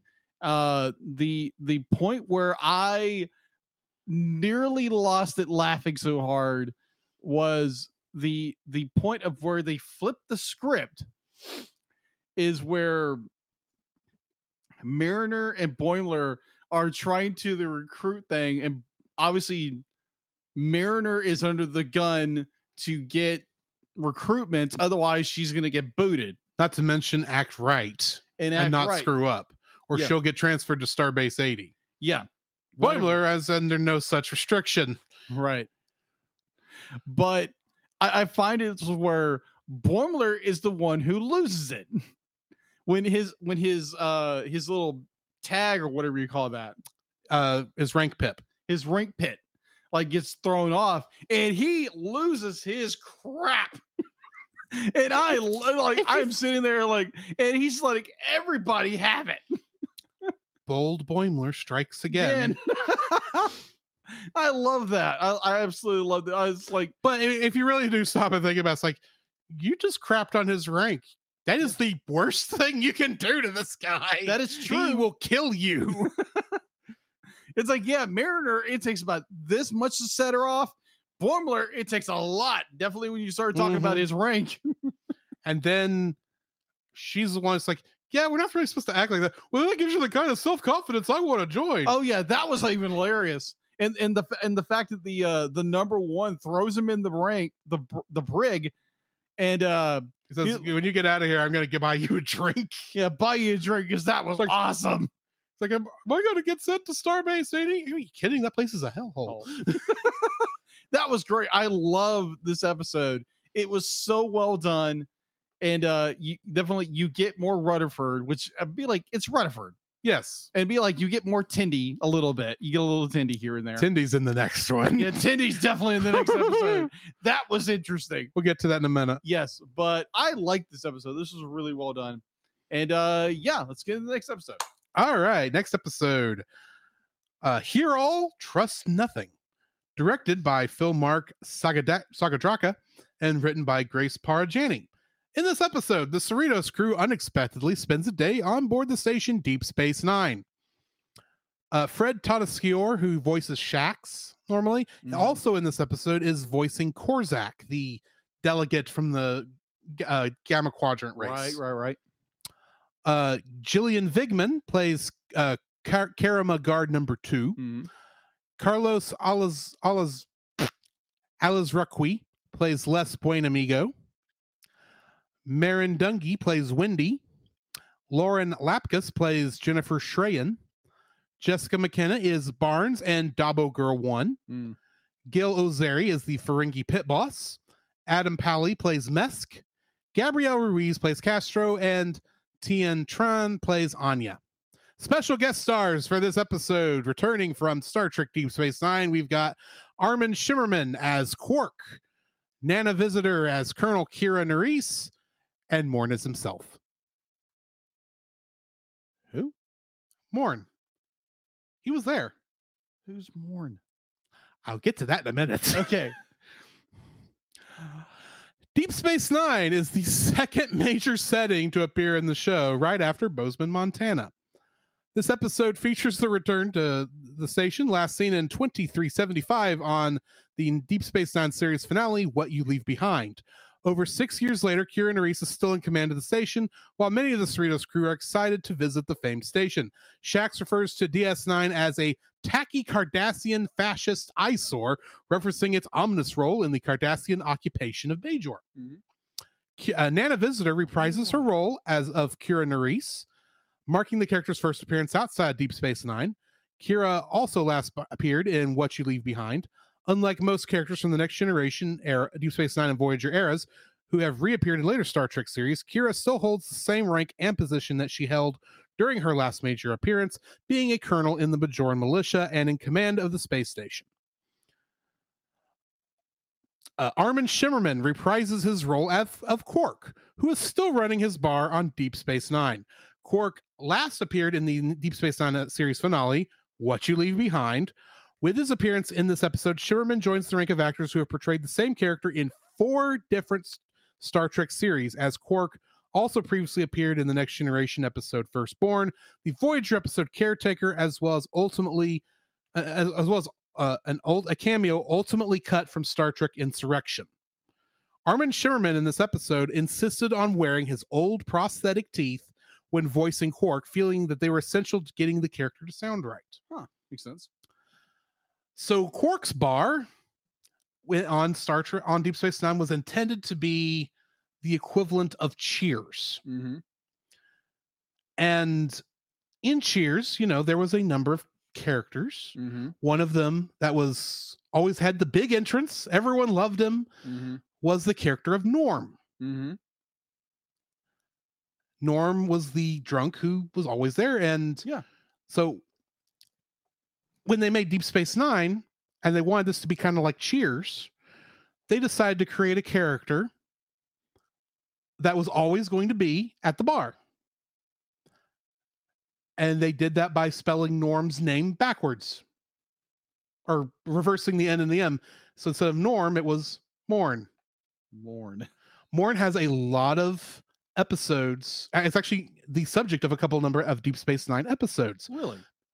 The joke is, and I'll get to this more here in a moment, I believe. But despite the fact that we never hear him speak on screen, he's the most talkative person in Star Trek. Anyone who gets into a conversation with him, he will talk their ears off and they will wish they had never said anything. Oh, okay. This is even referenced in Star Trek Online when you go to Deep Space Nine as Morn's at the bar in that game. And when you go and try to talk to him, the screen fades to black and it tells you how you sat there hearing him talk on and on and on. You don't even know what he was talking about. But he kept going on about the story and you couldn't find a way to get yourself away. It's a funny scene. Anyway, the title of the episode, Hear All, Trust Nothing, is the 190th Ferengi Rule of Acquisition. Ferengi Rules of Acquisition are essentially the Ferengi scriptures. Okay. They are the rules a Ferengi is supposed to live by in order to get profit. So, and he actually mentions another one in this episode where he mentions another one at the end of the episode. I don't remember what it is. I apologize for that. With the appearance of Visitor and Sherman, this episode marks the first return of the Deep Space Nine characters since their series ended. Although previously a hologram of Odo made an appearance in Star Trek Prodigy episode Kobayashi, although only visible via repurposed lines from the previous appearances, as Rene Auberginois had died before that. All three actors also had reprised their roles in the Victory is Life expansion of Star Trek Online in 2018. Morn, as I said earlier, is sitting at his usual spot at Quark's Bar. The character played by Mark Allen Shepard in Deep Space Nine has now appeared in 96 television episodes of the Star Trek franchise, having never said a word on screen. Indirectly, the episode references, there are indirect references in the episode made to Elam Garrick as a tailor, who was actually a Cardassian spy and a major character. Jake Sisko, Sisko's kid, who was a junior reporter. And Miles O'Brien with O'Brien's Dartboard, who was also on, that character was also in The Next Generation. And was the character referenced in the last episode when the guy says, do transporter chiefs ever end up on the bridge? And she says, well, maybe, because O'Brien, when we first met him, was on the bridge before he became transporter chief. And also, don't forget, O'Brien is the most important man in Starfleet, according to Star Trek Lower Decks. In that one episode. This episode features the return of Vice Admiral Les Buenamigo, who was introduced in the season 3 premiere, Grounded. Two previously unnamed characters are named in this episode. Nguyen, the captain of the USS Vancouver, who appeared in Cupid's Errant Arrow, and Wendy, who first appeared in No Small Parts. When the Cerritos arrives at the station, Dennis McCarthy's Deep Space Nine main title theme is heard playing. The ship then proceeds to circle around Deep Space Nine as the Bajoran wormhole opens, mirroring the opening title sequence of the series. Just keep circling. As Ops is seen in this episode, the command center seems to be exclusively now manned by members of the Bajoran militia. This may indicate that Starfleet has a reduced role in commanding the station, although Starfleet officers such as Mesk are still present on Deep Space Nine. It is revealed that Kira and Shaq served in the Bajoran resistance together during the occupation, frequently saving each other's lives.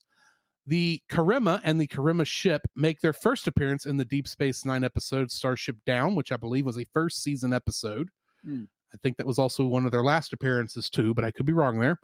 The Federation's gifts to the Karima are Vulcan Port, which we saw in Deep Space Nine episode The Maquis Part 1, Aldebaran Whiskey from the Next Generation episode Relics, Romulan Ale, first seen in Star Trek II, The Wrath of Khan, and Galadorian Milk from the first episode of Lower Decks, Second Contact. That's the milk the bug creature That's right.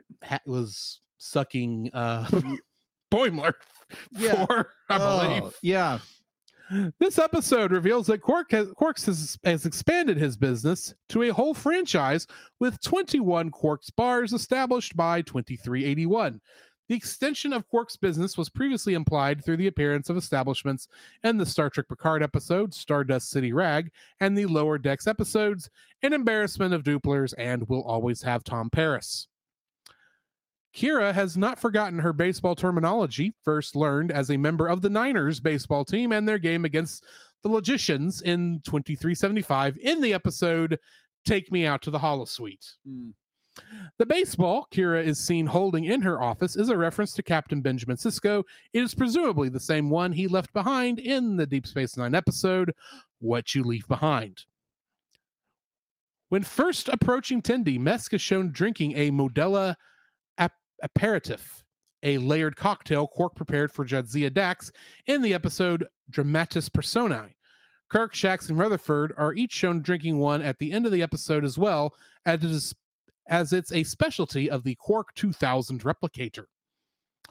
Rutherford wanting to sit with his legs dangling off the upper level of the promenade is a reference to the activity that Jake Sisko and Nog used to do watching passengers of various ships disembarking from the airlocks below. Mesk was adopted by humans and raised on Earth, and all he knows of Orion culture is based on holonovels, apparently the very bad ones. This is similar to Worf's background. He too was raised by humans on the planet Galt and on Earth, and only knew what he knew of his culture from reading about it until he actually got to be around Klingons. Although their romantic relationship has blossomed since first contact, Beckett Mariner and Jennifer Schraen share their first on-screen kiss in this episode. This happens while the Cerritos visit Deep Space Nine, might not be a coincidence, as their very first kiss between two women in Star Trek was shown in the episode Rejoined between Jadzia Dax and Lenora Khan. It is further established that Mariner previously served on Deep Space Nine during the early to mid 2370s, which was first implied in We'll Always Have Tom Paris.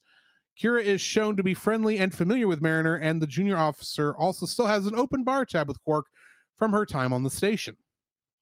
Or at least she did, because in addition, Mariner informs Quark that she possesses a copy of that hologram with your head on Kira's body, which was created in the Deep Space Nine episode Meridian in 2371.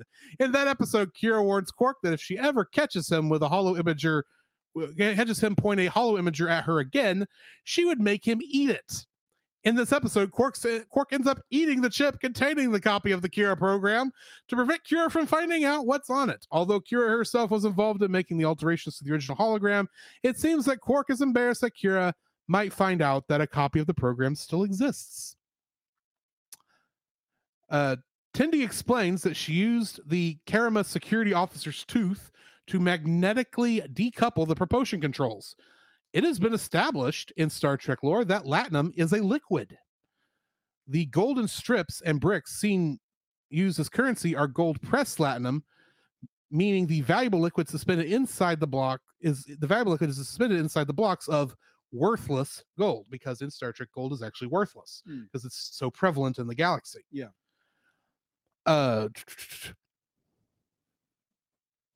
Since the security officer's tooth appears gold, it must have had a small amount of latinum suspended within it.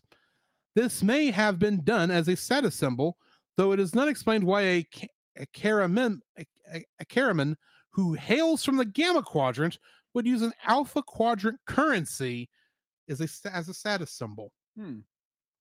Which brings me to the end of the trivia for this. What are your thoughts on this episode? Oh, Tendi.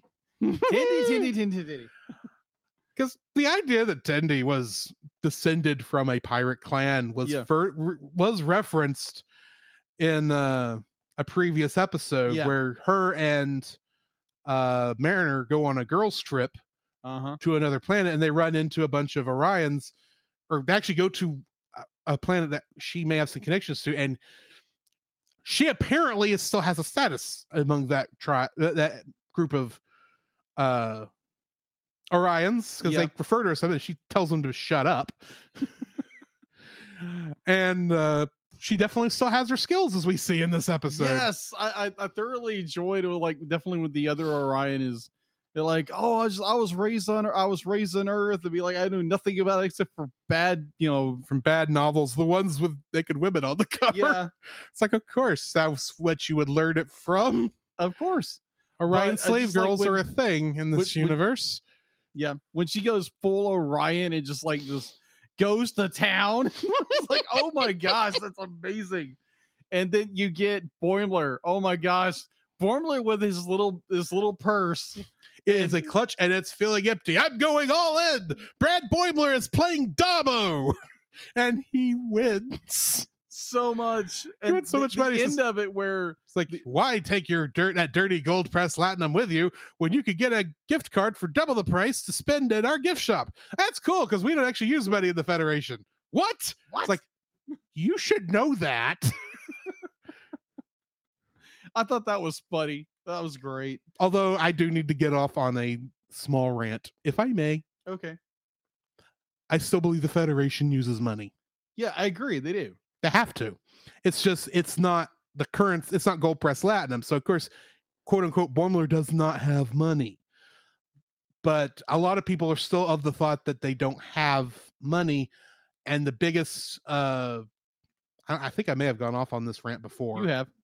So I won't go too far into it, but I still believe there's money involved here. And so, yeah, Boimler probably doesn't even think about money because it's very obvious that Boimler probably has the same vast resources Mhm. as Chateau Picard Mm-hmm. with his raisin farm. Yeah.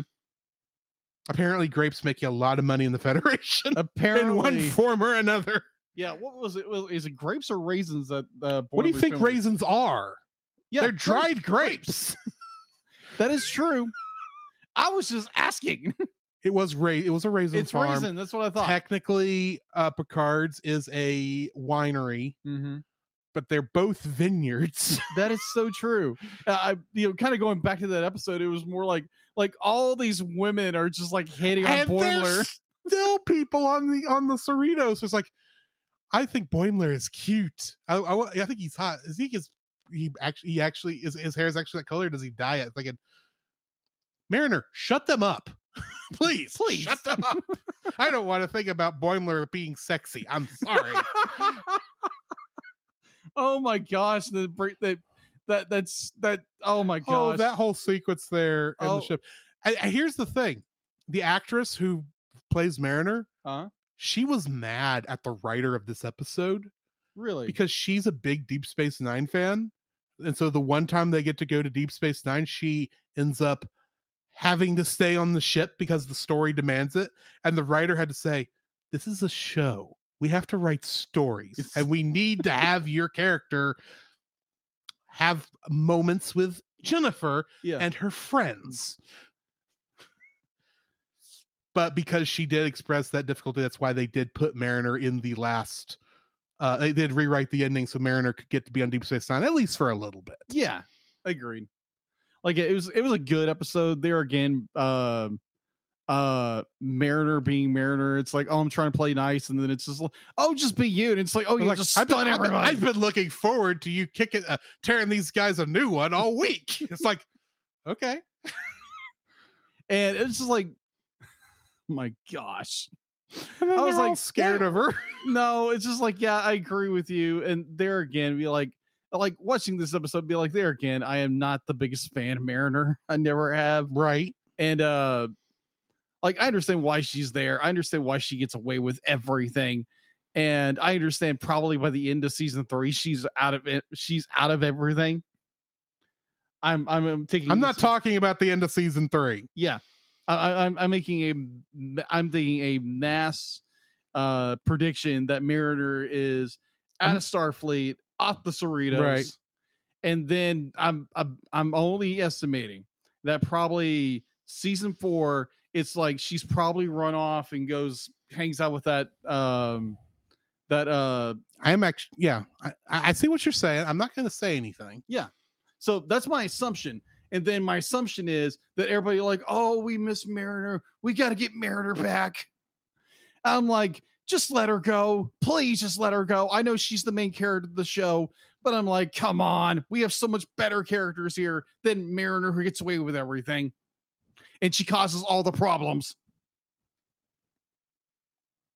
So yeah, I'm not saying anything. Oh, I know you're not. But you're implying a lot of things. I've implied a lot tonight that I'm hoping you haven't thought too hard about. Probably not. Especially about a couple other characters. Yes. But it's very telegraphed to be like, yeah, she's gonna kicked out of Starfleet, kicked off the ship, and she's gonna go do something. And then season 3, it's gonna be like, oh, we miss Mariner. Season 4, whatever. And then it's gonna be like Search for Spock, but instead we search for Mariner. I'm like, actually, if we're following the logos, it will be the Voyage Home, because the search. That's right. It would be because the search home. for Spock is kind of this season because of the logos, and plus we did deal with more with Rutherford learning who he was, and that does seem to be a central plot point for this season. Yes, it is, and that's going to be interesting. I've got an idea, maybe who the dastardly villain who did it. I have an idea. I'm gonna hold off with my thoughts for now. Okay, but yeah, I did forget to mention this is the second episode of the Alito arc. Second episode. That's all I'm gonna say. Okay, got it. I did forget to mention that, but I would categorize this as the second episode. Yeah, I'm betting so. Certain characters introduced again, and it's just like, I wonder who this guy is. I wonder who. I'm just gonna say when I originally watched this season, I did not realize a certain character was in it as much as they are. Okay. That's all I'm saying. Okay. So I enjoyed this episode. I thought it was more there again. I think where season 4 is gonna go. It's going to be like everybody misses Mariner. Mariner's off doing some kind of adventure and getting into trouble with it like she normally does. And then it's like everybody like, oh, we miss Mariner. And then you have all these great characters who are having great arcs. It's like we got to go find Mariner and bring her back. I would say Mariner growing up is the central plot of the series. I agree with you. I agree. So I think her character growth in here, where she's forcing herself to stay in line, I think is very is a lot of character growth for her. I agree with you. I agree with you there. I agree. Like the character has grown, but it's just more. I'm wondering by the end of the series, I'm wondering if she's grown enough. Obviously, it's kind of foreshadowing that she's getting kicked off the Cerritos, and obviously she's getting kicked out of Starfleet. And I'm more like, it's okay. How does that happen if we've got character growth, but at the same time we know the projection where this character is going? I'm not telling. Oh, I know. I did double check when certain episodes are, because I was curious how far we were away from certain events. But what I was thinking of is going to be on the last week we reviewed, not on the next one. So. Gotcha. Because we only got two more episodes of this TAS review, and then we get into X-Men, which means I get to make another theme song. Yep. But anyways, enjoyed the episode. I am looking forward to see what happens next. What transpires to the end of season 3. And do we know when season 4 is going to pop up? End of next year. Okay. 2023. I believe that's what I remembered saying. I think it's like December of next year is when that is. But my thoughts on this episode. Yeah, go ahead. This is a Deep Space Nine episode somehow. I don't just mean it takes place on Deep Space Nine. It's like they knew they were going to be on Deep Space Nine, so they kind of wrote it like a Deep Space Nine episode. Of course. It would be the return to Deep Space Nine with the look of everything, the sound effects. Because DS9 has always had its own sound effects because it's not using the station is not Federation based for the most part. It is Cardassian. It's designed, so a lot of the Cardassian the sounds of the doors are different, and a lot of the other heck, the sound of the Dabo table brought back nostalgia for me, believe it or not. But the look of everything was immaculately recreated that we got to see. I mean, admittedly, the only areas of Deep Space Nine we got to see was a quick shot of the command bridge, of ops, along with Cisco's old office. That's now Kira's office. And so the minute I saw that baseball, I saw her pick up that baseball, I went, oh. Yeah, he's just right over there. It's no big deal. Of course, we get to see Quarks. That meeting room is one that it looked like the same. They base it on the same set where most of the war council for the Dominion War took place on Deep Space Nine, because that's where a lot of the major fleets met during the show. Was on Deep Space Nine for the war. So it looked like that set, which makes sense. The corridors look like they came straight out of Deep Space Nine. They put so much more work into this episode than they've had to put into so many other episodes to make it look and feel like Deep Space Nine. The only thing they did weird is they had an establishing shot of a sign for Quarks that was not in the show. That shot of the Quark sign there above the bar, that was never shown in the show. And I doubt that that sign was even there in the show. I'm sure that was built in after Quark had a few franchises under his belt. Though I would say it's not needed, if we're being honest, because it's the original Quarks. But so much of I think the fact that Quark, I could tell by listening that Armin Shimmerman was wearing the prosthetic, because he does sound different with the Ferengi teeth in than when you hear him in other things, even though he's essentially using his regular voice. I was like, he sounded just like he did on Deep Space Nine. Kira's gotten a little older. She's gotten a little bit of a rasp in her voice since the end of the Dominion War, but it still felt she still seemed like a good character. There's a lot of little things that add up to making this episode great in terms of what they were doing on Deep Space Nine. This was a great throwback to that season, and the Tendi storyline is just made it all the much better.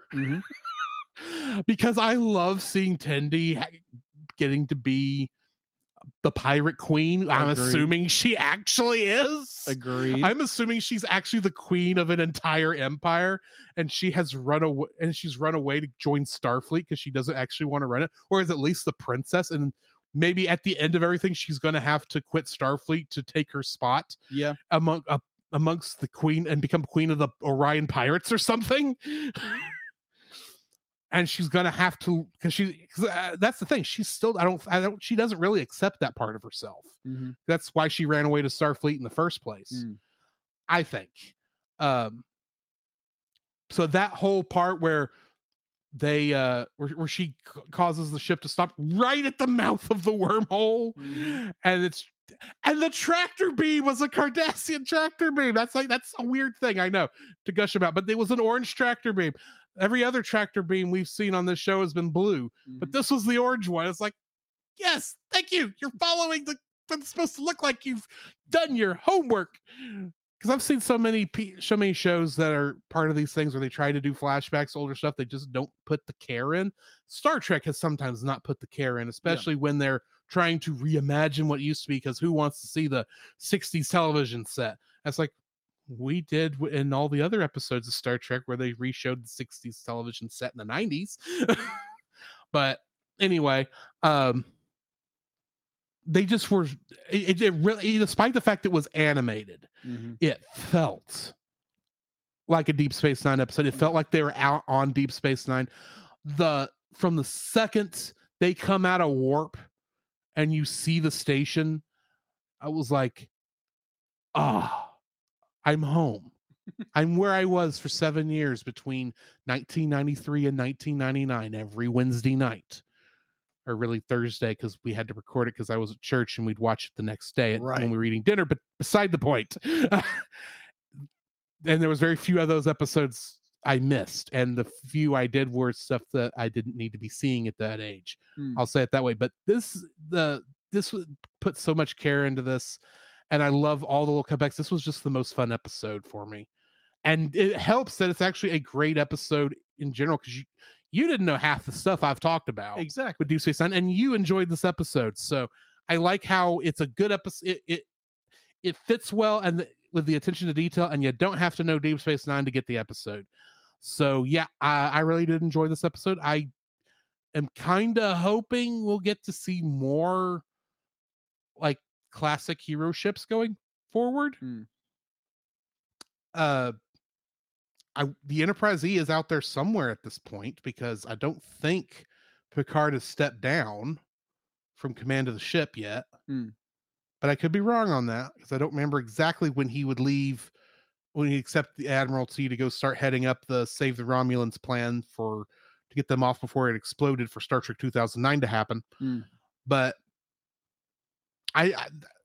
this was just a great, fun little episode, and I love how Quark got hoisted by his own petard yet again. Yeah, I enjoyed that part. There again, not knowing a whole lot about Deep Space Nine as a show, I thought it was funny that be like this. What was the alien species that kidnapped Quark?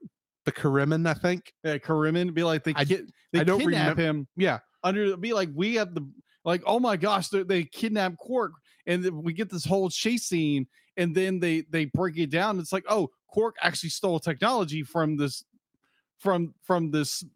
alien species to make his and I replicator. suspect it was before the Dominion War when he stole it. This Quark's 2000 replicator thing, though, never showed up on the show. So where he got it, I have no idea. Yeah. I'm sure he did get this technology from somewhere, and probably it's something Rom cooked up, his brother. Yeah. Who would not show up in the show because currently he's Grand Nagus of the Ferengi Alliance, the head honcho, who the Ferengi who did not have the lobes for business by his own admission. Which is probably why it's probably why that Ferengi staff was in the last episode that the archaeologist stole, because he lost it, because Rom would lose that. Sorry, that's a weird thing I just went off on, but I love how I love the relationships we saw between Shax and Kira. That was great. And I loved how Quark really did seem like his old self and falling into the same troubles he had in the show. Because he's not an idiot in the show. He's just an opportunist. And he had an opportunity to use this technology that was probably been over there from the last time they traded, that he couldn't get in touch with them because the Dominion War was going on. And this, because it made it sound like this is the first time those people have been back since that point. So, which is roughly 7-8 years, I think, from the end of Deep Space Nine in universe to this episode. I think 7-8 years. So yeah, anyway, gotcha. So yeah, that brings us, I think, to the end of this episode. I think so. Next week, the TAS episode, the Lower Decks episodes we'll be reviewing is A Mathematically Perfect Redemption, featuring the return of Peanut Hamper. Peanut Hamper. She was last seen in her only other episode actually was No Small Parts. Okay. She was the little android that Tendi was supposed to show around, who bailed on them at the last minute. Oh, yeah. You'll remember, because they'll show that last scene at the beginning of this next episode. Got it. In fact, this next episode does not have the standard Star Trek Lower Decks opening. But the other episode we'll be reviewing next week is Crisis Point 2, Paradoxus. A sequel to Crisis Point, The Rise of Veritas, from the first season. Oh, the episode where they made fun of all the Star Trek movies. Yeah. Oh my gosh. Oh my gosh. Now they have to make a sequel, and the sequels are never as good. True. Except generally the even numbered movies in Star Trek are better than the odd numbered ones till you get to the Abrams verse, and then it's backwards. Beside the point. Join us next week for that, plus our look at the small one. And in the meantime, though, this has been Drew. This is Jacob. And we'll catch you in the next frame.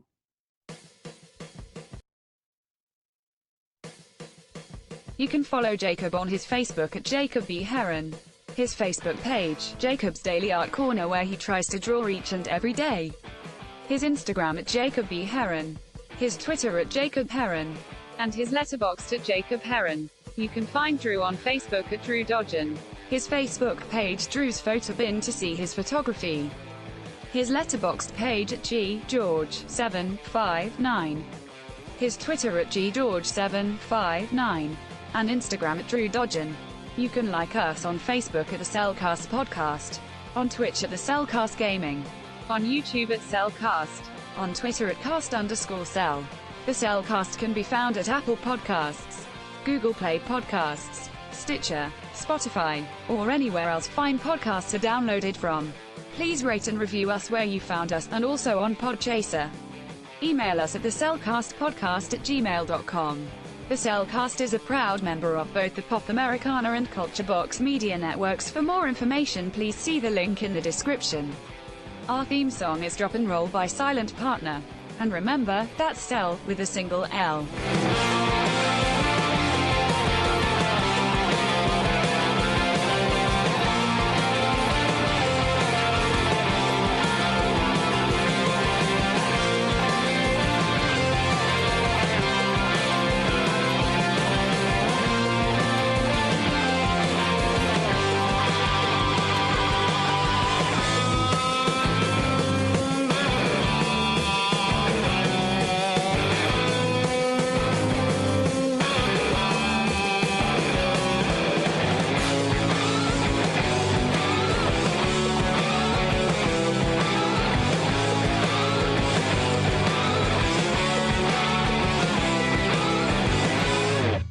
Okay, we just got be like D-Face 9. We're almost 15 minutes. It's been 3 hours, man. Like, why did you have to go play that game for 3 hours, man? Come on. What are you talking about? It's only 11:55. It's been 11:55 for the past hour. 3 hours. Oh my gosh, time dilation. What's going on? We got all the time in the world. We got time to kill. Ha ha ha ha ha ha ha ha ha ha ha.